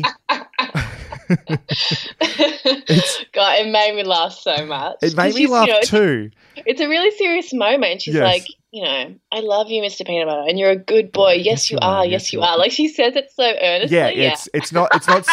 Yeah, but it's like it complicates things because it's like you draw this parallel in my mind. It draws this parallel between like your relationship you do have with your dog, and their relationship is very much like that. She talks about how great it is to come home and have him excited to see her and stuff like that, and all the things you get from having a dog but that's a pet, and a pet is different to a partner, and it complicates that relationship and how meaningful it can really be. Even though it has this lovely ending at the end of season 2, it still feels like inevitably it can't be enough for Diane, just because I'm not sure that that's enough. That's all I think you need more than that. You can't. That's your best. Like, I don't know. Maybe there's an argument that maybe your partner should be your best friend, but is a dog the same thing as I don't know. Maybe I'm thinking too much into this, but I just find those little parallels really odd. I mean, I don't know. I think because it's a great joke. If my cat could have conversations with me, I'm not saying I would date her, but if my cat could have a conversation, I'm sure we'd be fucking best friends, and we'd get along really well. So it does, honestly, it doesn't bother me, the whole animal thing. I think, I don't know, it just kind of it makes me laugh. It doesn't distract from the reality of the relationship. I think it adds to it. I mean, it complicates it as well, in the sense that if you're going to draw that parallel, then what are you saying about these two people? If he is sort of Diane's pet and Yeah. He says that he just sits on the couch and waits for her to come home. That's right. But best part of his day is when she shows up. Yeah. That's the bit I'm thinking of. And while that is represented in the fact that he is a dog and that is something that dogs do, there are also people that do that. That's true. That's true. Just wait for their partners to come home, that their partner is really the greatest and sometimes only source of joy in their life. Yeah. The aesthetic that he's a dog, it's fine. I can move it aside and just see and almost ignore and be like, well, that's just him as a person. It is happy-go-lucky guy who is just, he's all about this one person. And that makes him really joyful, and that's enough for him. This is a slight side note, but just because you mentioned about like Millie would be your best friend if you have conversations with her. My girlfriend Steph, who I think is a very big fan of yours, by the way, just said to me off the cuff the other day, it's like, I really, really enjoy Damask and Millie's little romance. It's on Instagram. It's really sweet. Look, we really love each other. You do. No doubt about it. So my cat is an indoor cat, right? And last night, it wasn't me. The front door was left open to my house. Oh no. So I woke up, 6:30 this morning, got up, door was open. I was like, oh shit, where's Millie? So I walk around and I open the front door slightly a little bit more to see, I was like, oh, I better go look for her. She was just sitting there. She hadn't gone anywhere. She was just like, I'm going to see her. She's obsessed with me and I'm obsessed with her. And we love each other so much. That's very sweet. Let's move on. She's my best friend! Sorry, I understand that. Sometimes you just got to let out the love. Totally. Let's move on to a couple of other characters then. Let's quickly talk about, I want to talk about Princess Caroline for a second as well. She, I think, gets short thrift. She doesn't get enough to do in season 1. She got short shit. Short shit. Yeah, that's what I meant. No, she doesn't get a whole lot to do in season 1. She's sort of this like the hanger-on ex sort of on and off again girlfriend / agent of BoJack in season 1. And I didn't find her stuff particularly compelling or interesting in season 1 at all. Hell, for a long time in season 2, I wasn't getting a whole lot out of Princess Caroline. And then there's a moment where they introduce a character that's just for Princess Caroline. What was that? Sorry? Vincent Adultman? Or do you mean the rabbit? I meant Vincent Adultman. Vincent Adultman is a great ongoing joke that I'm really glad they never 100% just revealed. They never, in fact, they still haven't actually said outright that Vincent Adultman is 3 kids stacked on top of each other. I mean, except for BoJack, who says it all the time. BoJack says it. That's his suspicion. And there's a 99.9%. He's not suspicious. He's like, it's clearly 3 kids. And he's 99%. But I had the show never, ever shows him taking that jacket off. The reality of the show doesn't confirm 100%. Theory. It suggests very heavily that he's right, but never 100% confirms it, which I love. The fact that he has a broom for it. Yeah, no, that is great. No, it's not that character. I'm glad they sort of broke them up early because she was being stilted in that relationship and in that storyline. But then they introduce Ben Schwartz's character. I can't remember his name, but the rabbit or the hare that's in the agent office directly below Princess Caroline's. And from there starts this whole thing starts a romance with her, but also as it gets her to start a new agency with him. And just seeing her at the end of this season get to a point where she's taking control of her own destiny a little bit more was really good, and great to see her get a moment to have some growth and to propel her into hopefully more interesting storylines next season. Not having to be defined by the man in her life, which so often seemed to be the case. She was stuck being defined by this woman in her 40s being, and there's a great scene, I think it's in the elevator, where he goes to, because he's got a wife that he's apparently going to divorce, where he goes in to kiss her and she doesn't want to, and he says that, this is your options. There's no one else out there for you, and if you don't settle sooner or later, you're just going to end up being lonely. and her deciding that, fuck it, I don't need a man at all necessarily. I just need to, live my own life and take control of my own destiny. I thought it was fucking great. I was really happy with Princess Caroline. I think that while it's usually sideline and just bit pieces here and there with Caroline, I mean, her episode in season 1 where, she goes through some shit with BoJack, clearly something that they have done a million times before, and it ends with her, alone in her office with her phone wishing her a happy 40th birthday, and then going into a relationship with Vincent Adultman, which isn't a particularly fulfilling relationship, but I think one that gives her some stability, gives her a sense of love that she wasn't able to receive from BoJack, and her leaving that relationship, getting involved with this rabbit. She's seen some shit. She's gone through some highs and lows, and I think we've ended up in a really good place for Princess Caroline. I'm looking forward to her, not putting up with people's shit as much. And while, she tells BoJack to fuck off a lot of the time, we see her shit on pretty regularly. So I think she's partly her own worst enemy. She keeps coming back to, every time she tells him to fuck off, she also jumps back in at the first opportunity as well. Oh, absolutely, she does. A more empowered Princess Caroline, I'm looking forward to seeing that in season 3. But I agree, it has been a very slow burn. It has been, I think, unevenly paced with her.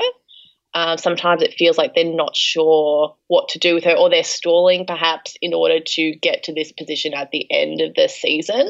But I'm glad we're there. And finally, I really want to talk about character-wise. I really want to talk about Todd. Oh yes, please. I really need to talk about that. The living human, almost BoJack's pet in a way, if you think about it, who sleeps on the couch and all those sorts of things. Played by Aaron Paul. Mm-hmm. If you've listened to our The Good Place reviews, he is this show's Jason. Now, if you haven't watched The Good Place, you won't know what that means straight away. So I'm not going to say out loud who Jason is in The Good Place, but I highly recommend you go and watch The Good Place. I'm listening, actually. There's a podcast, The Good Place podcast, that is very good. Cool. That involves like the cast members and writers and stuff like that talking about the show. And I imagine when the new season arrives later in the year, they're going to do one for every episode. There'll be a weekly one that discusses that episode, which can be really interesting. Fun. Anyway, you should go watch The Good Place and listen to that podcast. But Jason is a character in that show that I find problematic because I find him fucking not interesting and completely unfunny.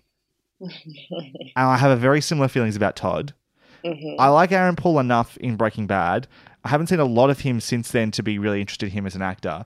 And I'm not saying it's even his fault, though he is an executive producer on BoJack Horseman, which is interesting as well.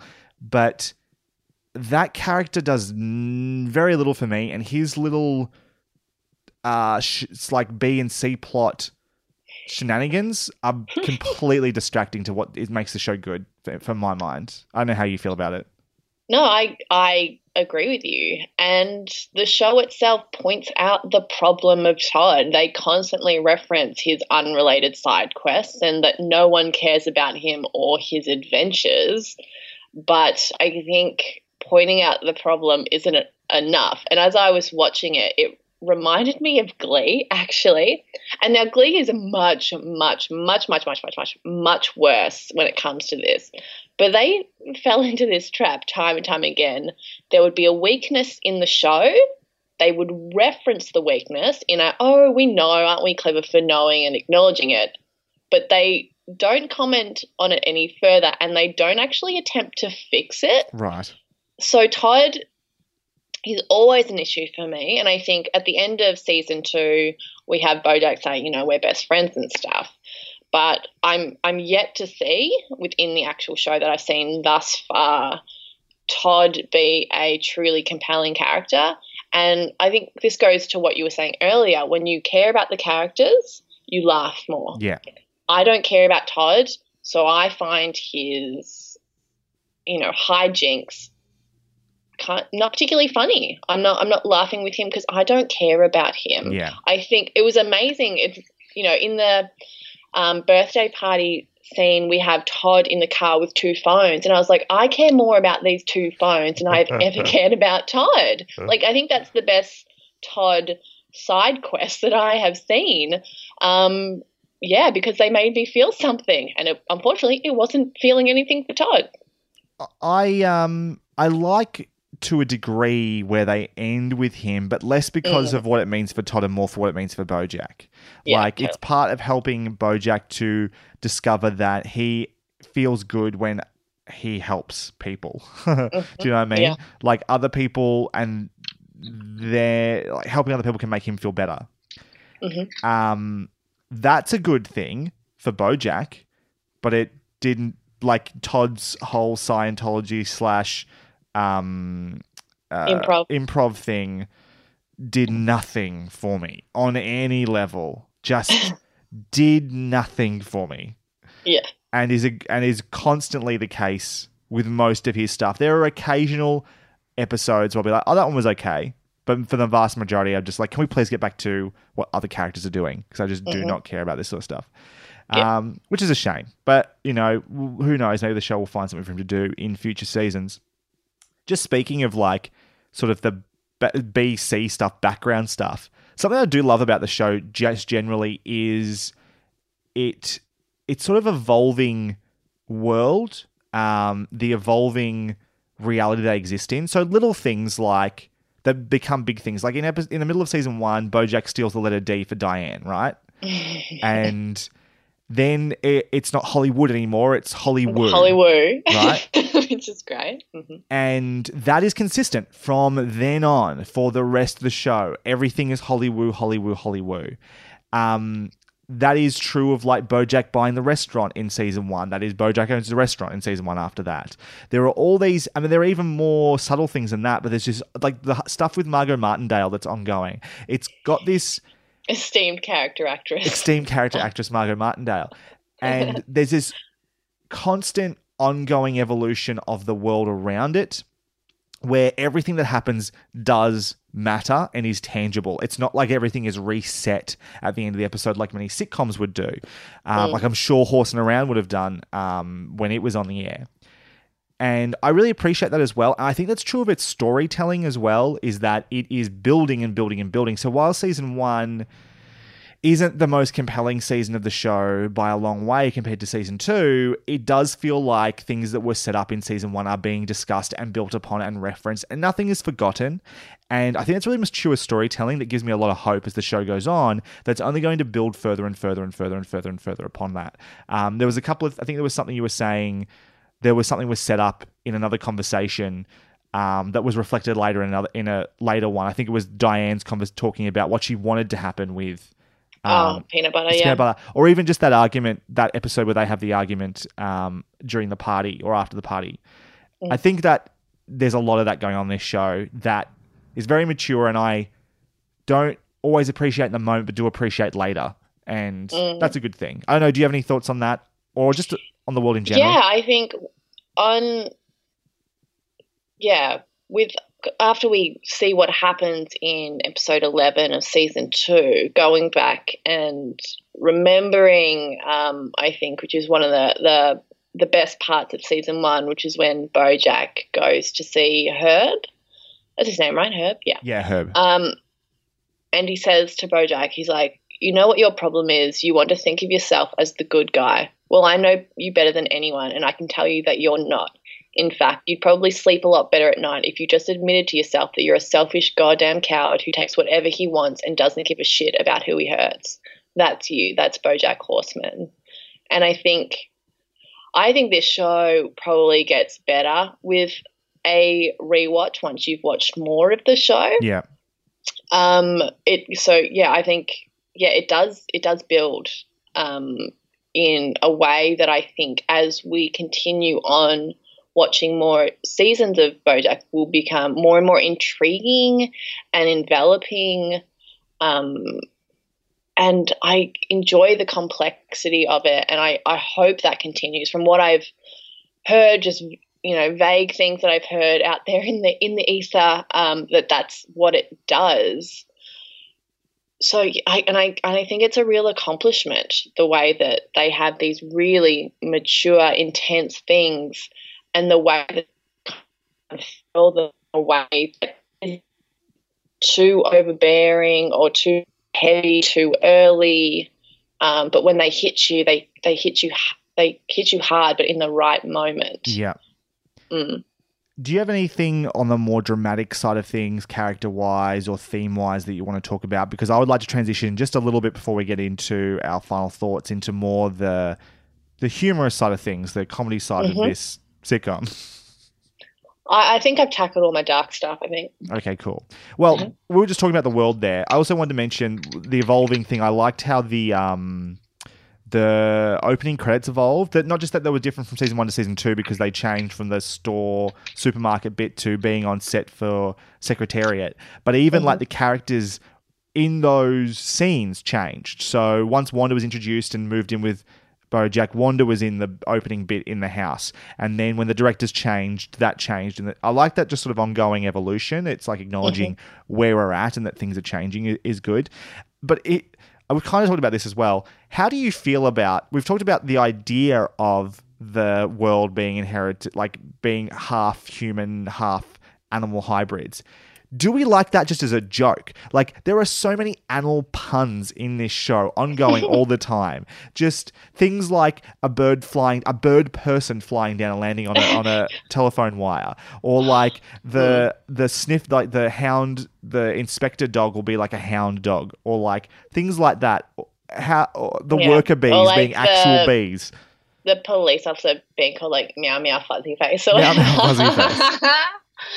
I think it's a nice little bit of spice on a solid story that's already there. I think the story is there, and I think the humor around these animal hybrids, it's just kind of, I like it. The expression on your face, you don't like it. No, I think early on I was like, is this all this show is? Like, is this its humor? Is this where it comes from? And then it sort of becomes a little, I don't know, somehow it got funnier to me as it went on. It just got...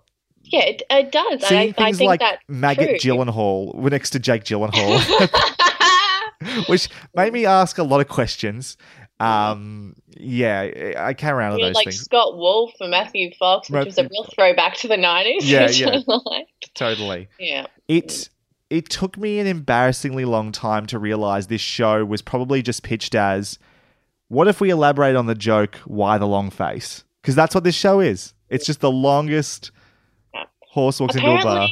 There is a great story to do with the pitch of this show and how this show got made. Now, I haven't read it. I have no information about it. I've just heard little bits here and there that apparently it's a really good story as to how this show actually came to fruition. Interesting.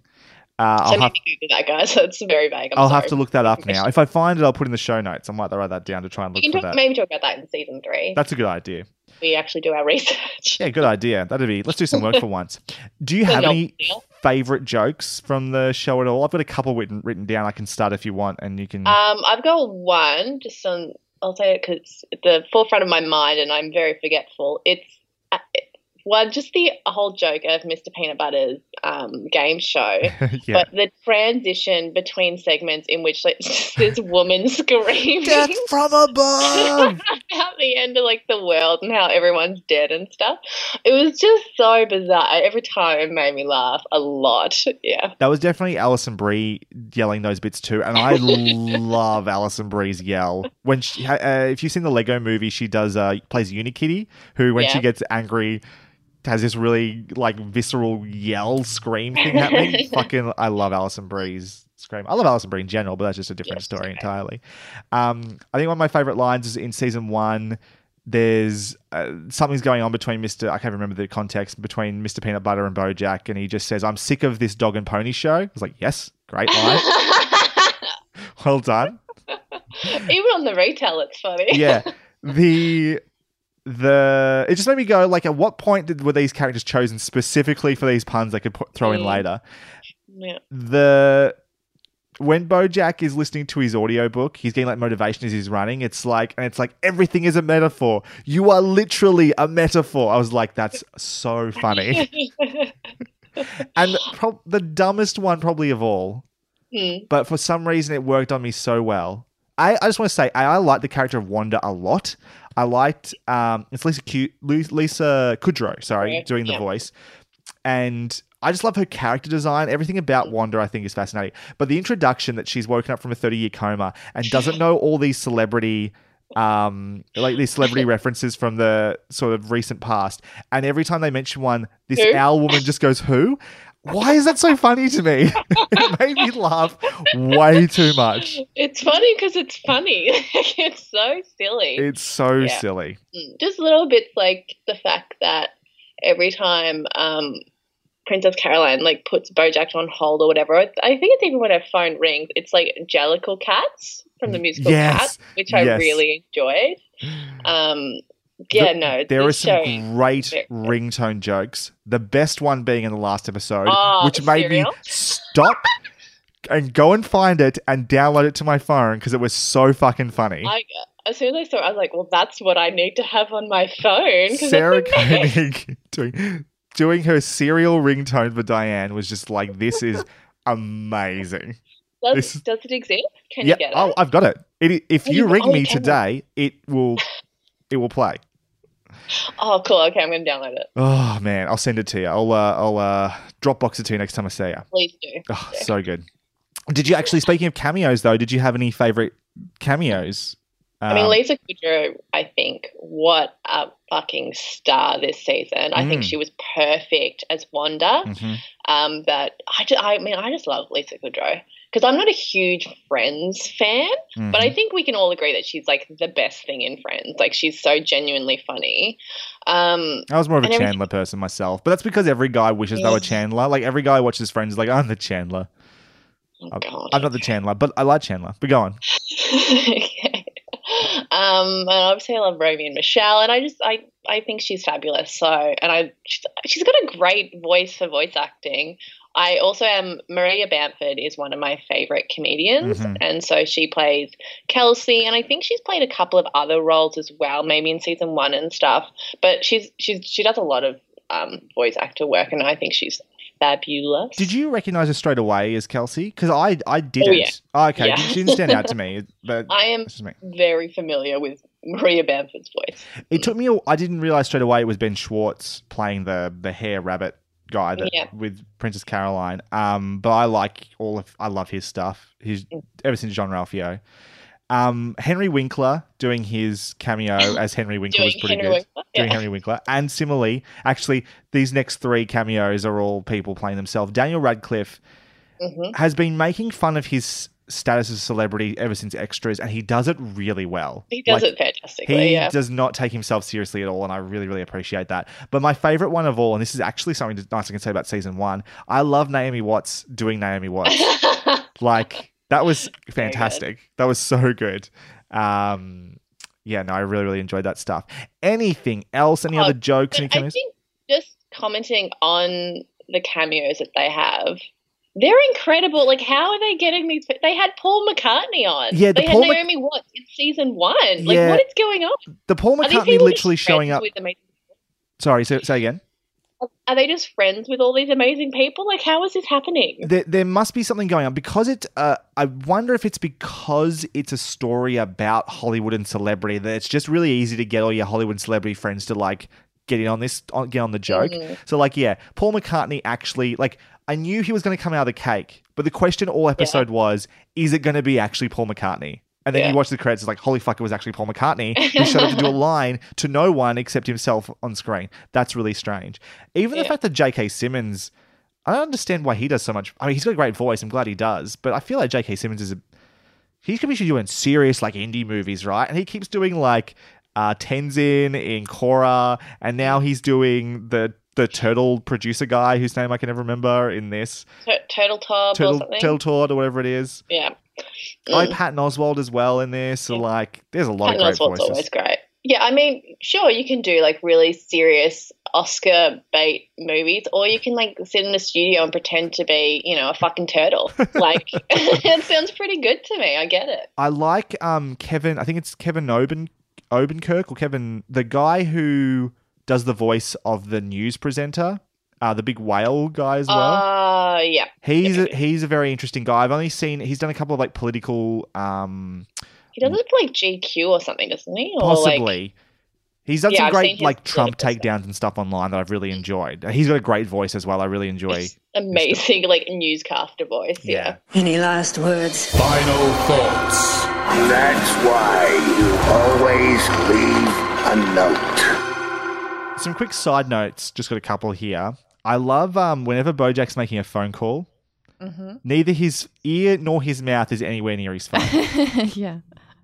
Was it back in the 80s or 90s, whatever, when he had a phone, it was actually the sides of his face? Like it actually fit? Yeah. Oh, the 80s with the great 80s like song he would listen to as he's driving about the 80s that sounded like the 80s and the giant phone and stuff like that. Yeah, that was excellent. And I love the reference of like when we go back in the 80s, how they mention Back to the Future. I'm like, we get it. You're in the 50s. Stop referencing it. I thought that was a perfect lead-in. Right. Yeah. I also just like... I get a very Ray Romano vibe from him back in the days of making Horsing Around. It's something about his hair or his jumpers or something. It's a very like, don't know what it is, but I really like a young... It's totally Cosby with the jumpers. Cosby. Oh, that's right. Yeah. Okay, that makes a lot of sense. Yeah. And then because Mr. Peanut Butter has this spin-off, and I can't remember the name of the spin-off, but there was like a Cosby, like... They pretty much just copied it with this guy, and he was called Mr. Something, Mr. Something's House. Yes. And I used to watch it, but I can't remember who was in it or anything about it. But yeah. Oh, so that's the parallel there. Oh, that makes sense. Okay, cool. There's a character in the episode where Bojack goes on Do Celebrities Know Stuff, whatever the show is called, Mr. Peanut Butter's show. I don't know. Let's find out. Yeah. Let's find out. Do they know stuff? Let's find out. And there's that mouse character that Todd's talking to. Mm-hmm. And she's talking about how she's great at everything. Mm-hmm. And she says a line, I never get sick at sea, which I'm pretty sure is a HMS Pinafore joke, which is the deepest, weirdest cut and joke I've ever found in any show ever. Oh, okay. Like the last time there was the last time there was a HMS Pinafore joke was when Sideshow Bob, on TV that I can ever remember, is Sideshow Bob singing the entirety of it when he's floating down the river with Bart in that episode of The Simpsons. And that's like my only reference point for it. Totally. Yeah. I only know it because I performed it in year 7, and it was like, I have no idea why anyone would write this into a show, but apparently someone really felt like they needed to put a HMS Pinafore reference in there. Anyway, thought that was fascinating. I just like that you're doing the HMS Pinafore in year 7. That's quite lovely. Okay. I was the boatswain or the boatswain. I was, I made the lead cast in year 7. Oh, how many year 7s get to do that? 2. Well done. Me and Adelaide. Also, this is the last little side note. There's a joke made about how, this has made me laugh so much. Mr. Peanut Butter and Todd bought the rights to the game Tag under advisement from Vincent Adultman, right? Mm. And how that's the dumbest idea for a movie. Earlier this year, the movie Tag was fucking released. They were playing the long game. They knew what was happening. That made me laugh so much. It's like that 3 years ago, presumably when this last season or season 2 came out, that didn't exist, and now it does. Yeah, fucking hilarious. Oh my god! You know what we didn't talk about? What didn't we talk about? The hippopotamus guy who, pre-Me Too. Yeah, I thought about this. I actually didn't talk about it. Because I don't think they talked about it in as good depth as other shows we've talked about recently. It's like, yes, there was another #MeToo thing and another one that came ahead of time, seemingly. Yeah. And almost like, once again, we're seeing this pattern of looking at shows from just a few years back. There was this groundswell. People knew stuff was happening. Oh, and it was like waiting for it to come out. But it didn't go there in great detail or get to a point that I was like, other shows that we've talked about have done a much better job. Yeah, I agree. But looking at it in the context of the fact that it came out before all of this support for that kind of story, and just watching like what happened to Diane and how what people thought of her and how she was treated in the media. I was just like watching it from that perspective, like an accurate depiction and an obvious, I think, depiction of what would actually happen, which really makes you go, yeah, no wonder there was a lot of fear about that stuff. I just thought it was a really interesting time capsule of what was happening just before we had the Me Too movement. I think it's important to recognize that as well, because for some people it feels like it's all just happened at once. Like the Harvey Weinstein was like, it all just came out of nowhere, and then ever since then it's just been accusation after accusation after accusation. And the thing I also loved about specifically this story of the hippopotamus guy, I'm going to say Harvey Hippopotamus, not that's his name, but for the sake of like referencing to the real world stuff, the idea that these were allegations that have been around for a long time. Yeah. Diane didn't make them. She just referenced these things that, like, if you Googled this guy, you would know this. Yeah. And how outrage can be propelled out of the past, seemingly out of nowhere, which relates back to the James Gunn stuff that's been happening recently as well in its own way. But also just to the idea that the Me Too movement, while it's to some people might feel like it's happening now, has just it's been building forever. Yeah, I mean, it's like with the Cosby stuff, it's very similar. It's like it was totally just go to Google and it was all there. Yeah. What's the name of the comedian who famously said it on stage? And he's like, he's a fucking rapist, like, which kind of brought it to the forefront for a lot of people. Honestly, don't know. No, I don't know who you're talking about. He's the guy from Broad City, the dentist. Sorry, I did Google, and it was Hannibal Buress. I think that's how you say his last name. In 2014, he, in a stand-up, called Bill Cosby a rapist. And kind of like, he goes in and he's just like, no, it's not a joke. He's a fucking rapist. So it was all there, but people just, I mean, when I say people, I mean the media just didn't want to look at it, and so they didn't. And I think that episode, in the context of being pre-Me Too, the fact that it talks about that, I think is really interesting. Totally. Definitely.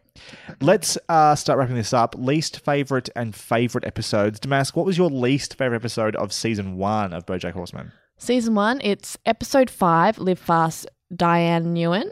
Yep. It was boring. It was giving a character backstory that was just really basic. She has a family full of jerks. She didn't like her dad. I'm not entirely sure how that deepens my understanding or care for Diane. I think it was just really simplistic. She comes from a bunch of jerks and she ran away. But it's just like, yeah, I felt, and I also felt like I'd seen something very similar to that before. And that's also the episode where Todd is doing the whole Boreanaz house thing, which didn't really make me laugh. Nothing made me feel very much, and I think this episode just flatlined for me. What about you? It's the exact same episode. As soon as you said it, so I was just like, Jesus Christ. Here we go again. Yeah. Yeah, no, exactly the same reasons. I thought the Diane family stuff was not compelling or funny, and the Todd and Princess Caroline House of David Boreanaz joke, I did think it was kind of funny, but mainly just because I think there's not enough David Boreanaz jokes. Yeah. Can I just say, I love Alison Brie. I think she's an incredibly talented actress. Oh, yeah. She can't do an Australian accent. She just can't do it. It's a very hard accent for Americans to do. She can't do an Australian accent. So something we didn't talk about, actually, was how do we feel about a Vietnamese character being played by a white American woman? Really weird. Don't understand the decision to do that. It is weird. I don't understand it either. And I like Diane as a character, and I like Alison Brie. But why make her Vietnamese if you're getting Alison Brie to play the character? Like, yeah. Or if she's Vietnamese, why get Alison Brie to do it? It's like, I understand why you'd want Alison Brie. Don't make the character Vietnamese then. Like, it's a really weird thing. It's like saying, hey, we've got diversity, but we don't. But we don't. It's strange. Very strange. It is odd. And it's... And for those people at home sitting home like, well, Will Arnett isn't a horse. I'm like, well, if talking horses existed, I would want him to be played by a talking horse. Haven't you seen Mr. Ed? I have, but he's dead now, so... Oh, that's not relevant then. No. I think if someone were to make that argument, go fuck yourself. Would be my first expression, because you're not taking the argument seriously at all. And it speaks to actually the same thing happened in that one episode of Rick and Morty where Susan Sarandon played the doctor who she was Asian American, whose name I can't remember either. It might have been Wu or something like that. But yeah, and that's a troubling thing to be doing, I think. Funnily enough, Dan Harmon has a podcast with an Asian American writer. It's called Whiting Wongs. Called Whiting Wongs, which is a funny title because it is definitely poking fun at itself and is not by being so obviously racist. But they do talk about this sort of stuff, which is interesting. But yeah, no, it's a troubling thing to have done. I hope it's a mistake that doesn't get made anymore. Don't know why it was being made 5 years ago, but anyway. Favorite episode from season 1? Favorite episode? Now, the first time I watched season 1, it was episode 8, The Telescope. I remember thinking that it was a game changer and brought a bit more nuance to the character of BoJack and his experience. Which one is that? Is that the one where he goes to visit Herb? Yeah. Yep. But for me, this time round, having watched it 3.5 times, not to brag, I'm going to go with episode 11, Downer Ending. Fucking hell, Denise. So I'm sorry that we have the exact same taste. It's probably why we're friends. Possibly. Tripping out. I love the animation. We see how fucked up BoJack is, his psyche. And it ends with this line, which I'm just going to straight up read because it's fucking great, in which it's like, do you think it's too late for me? I mean, am I just doomed to be the person that I am? The person in that book. It's not too late for me, is it? It's not too late, Diane. I need you to tell me that it's not too late. I need you to tell me that I'm a good person. I know that I can be selfish and narcissistic and self-destructive, but underneath all that, deep down, I'm a good person, and I need you to tell me that I'm good, Diane. Tell me, please, Diane. Tell me that I'm good. Which just kind of like, he's like, fucking hell. Yeah, it's a great episode. It is excellent. And the animation is, it's dramatically the show shifting into gear, and the drug trip stuff is insightful and funny and really well animated and fun. And there's a lot to enjoy in that. And just creatively compelling compared to the rest of the season, I think. Go on. I just love that thanks to Rick and Morty, I now, like, when I see a Cronenberg monster or a Cronenberg reference, I was like, oh, Cronenberg. But yeah. Least favourite episode of season 2? All right. Season 2 for me was episode 2, Yesterdayland. I loved the intro of Wanda. I mean, I'm a big fan of Wanda the character, and I really enjoy her with BoJack. But, I mean, Todd building his own Disneyland storyline was just like, it was boring to me. I just didn't care. So I'm going to go with that one. What about you? That's compelling reason to not like episode 2. It's certainly, because I was trying to think back to all of Todd's storylines to figure out which one I liked the least. Because that would go a long way to help me decide which one I didn't want. It's funny, I've written down episode 4 after the party, because at the time it was, I wasn't. Really? Yeah, no, and I don't do this with any conviction. Thing is, I can't agree with you on episode 2 because I love Wanda's introduction. It made me laugh so fucking much. Yeah, she's great. Who stuff made me laugh way too much. And similarly, I think there's a lot of good stuff actually in episode 4 in a lot of ways. It's not terrible. I just think it was a little bit sloppy at times. Particularly, actually, I didn't find the Wanda BoJack stuff that compelling in this. This whole like joke is that the that she's I love telling, you thing? Oh, sorry, the joke. Yeah. Yeah, I found really not successful at what I was trying to do. I think I see what I was trying to do. This whole idea that like good thing, if you wait long enough, good things will happen or whatever. Yeah. I just didn't think it was well executed or well told. And wasn't even necessarily like, I liked what I was going to say Lisa Kudrow was. Her performance and all that's good, but even just like the animation choices, it's so long-winded, it just became like untenable to me.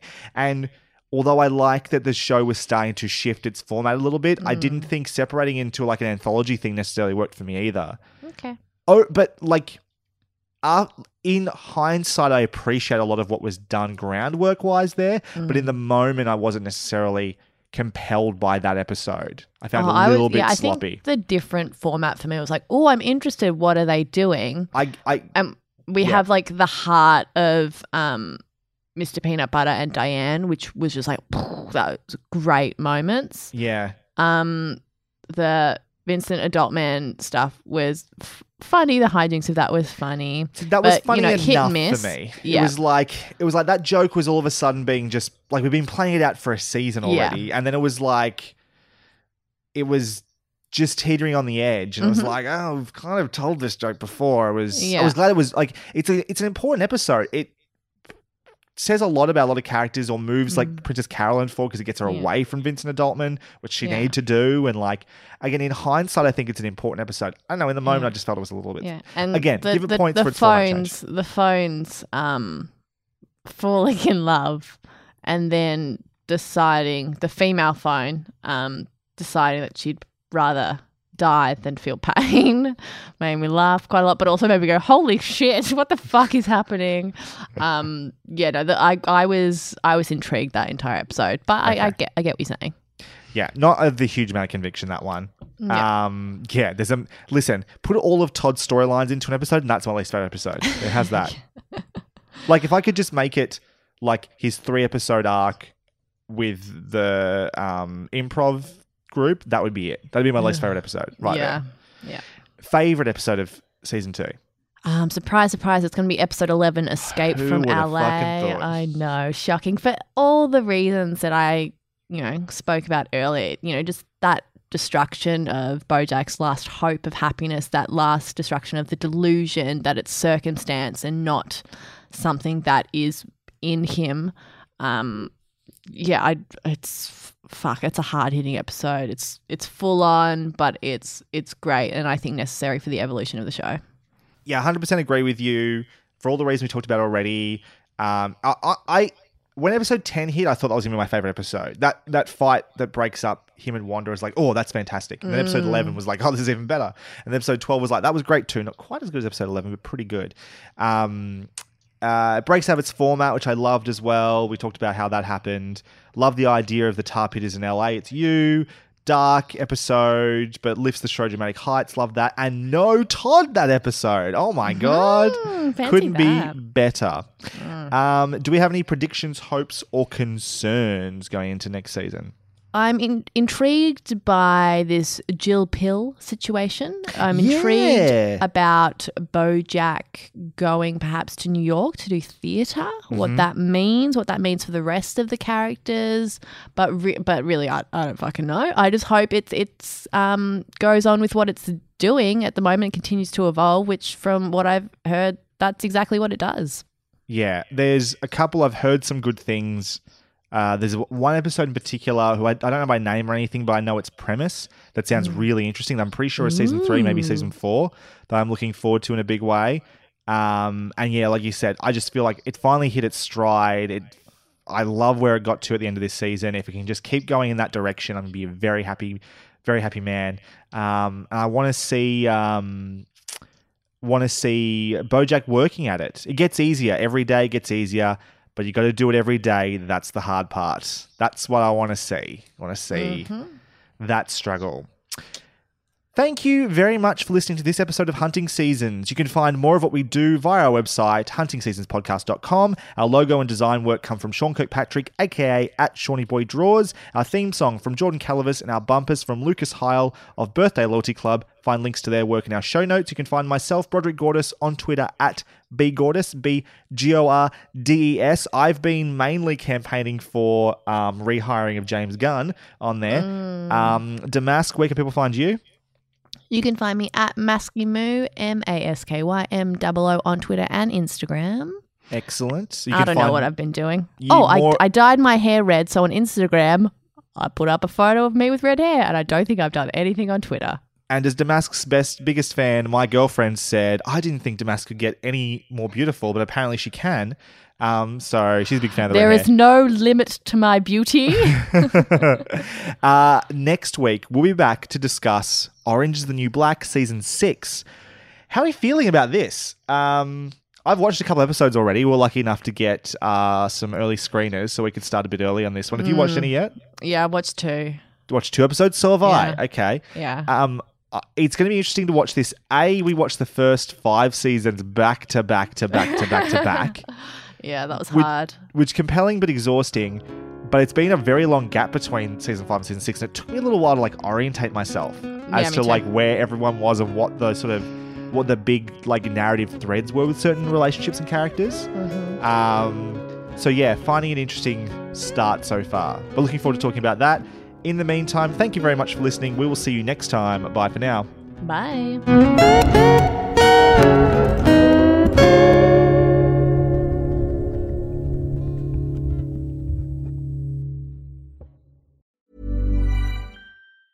Mom deserves the best, and there's no better place to shop for Mother's Day than Whole Foods Market. They're your destination for unbeatable savings, from premium gifts to show-stopping flowers and irresistible desserts. Start by saving 33% with Prime on all body care and candles. Then get a 15-stem bunch of tulips for just $9.99 each with Prime. Round out Mom's menu with festive rosé, irresistible berry chantilly cake, and more special treats. Come celebrate Mother's Day at Whole Foods Market.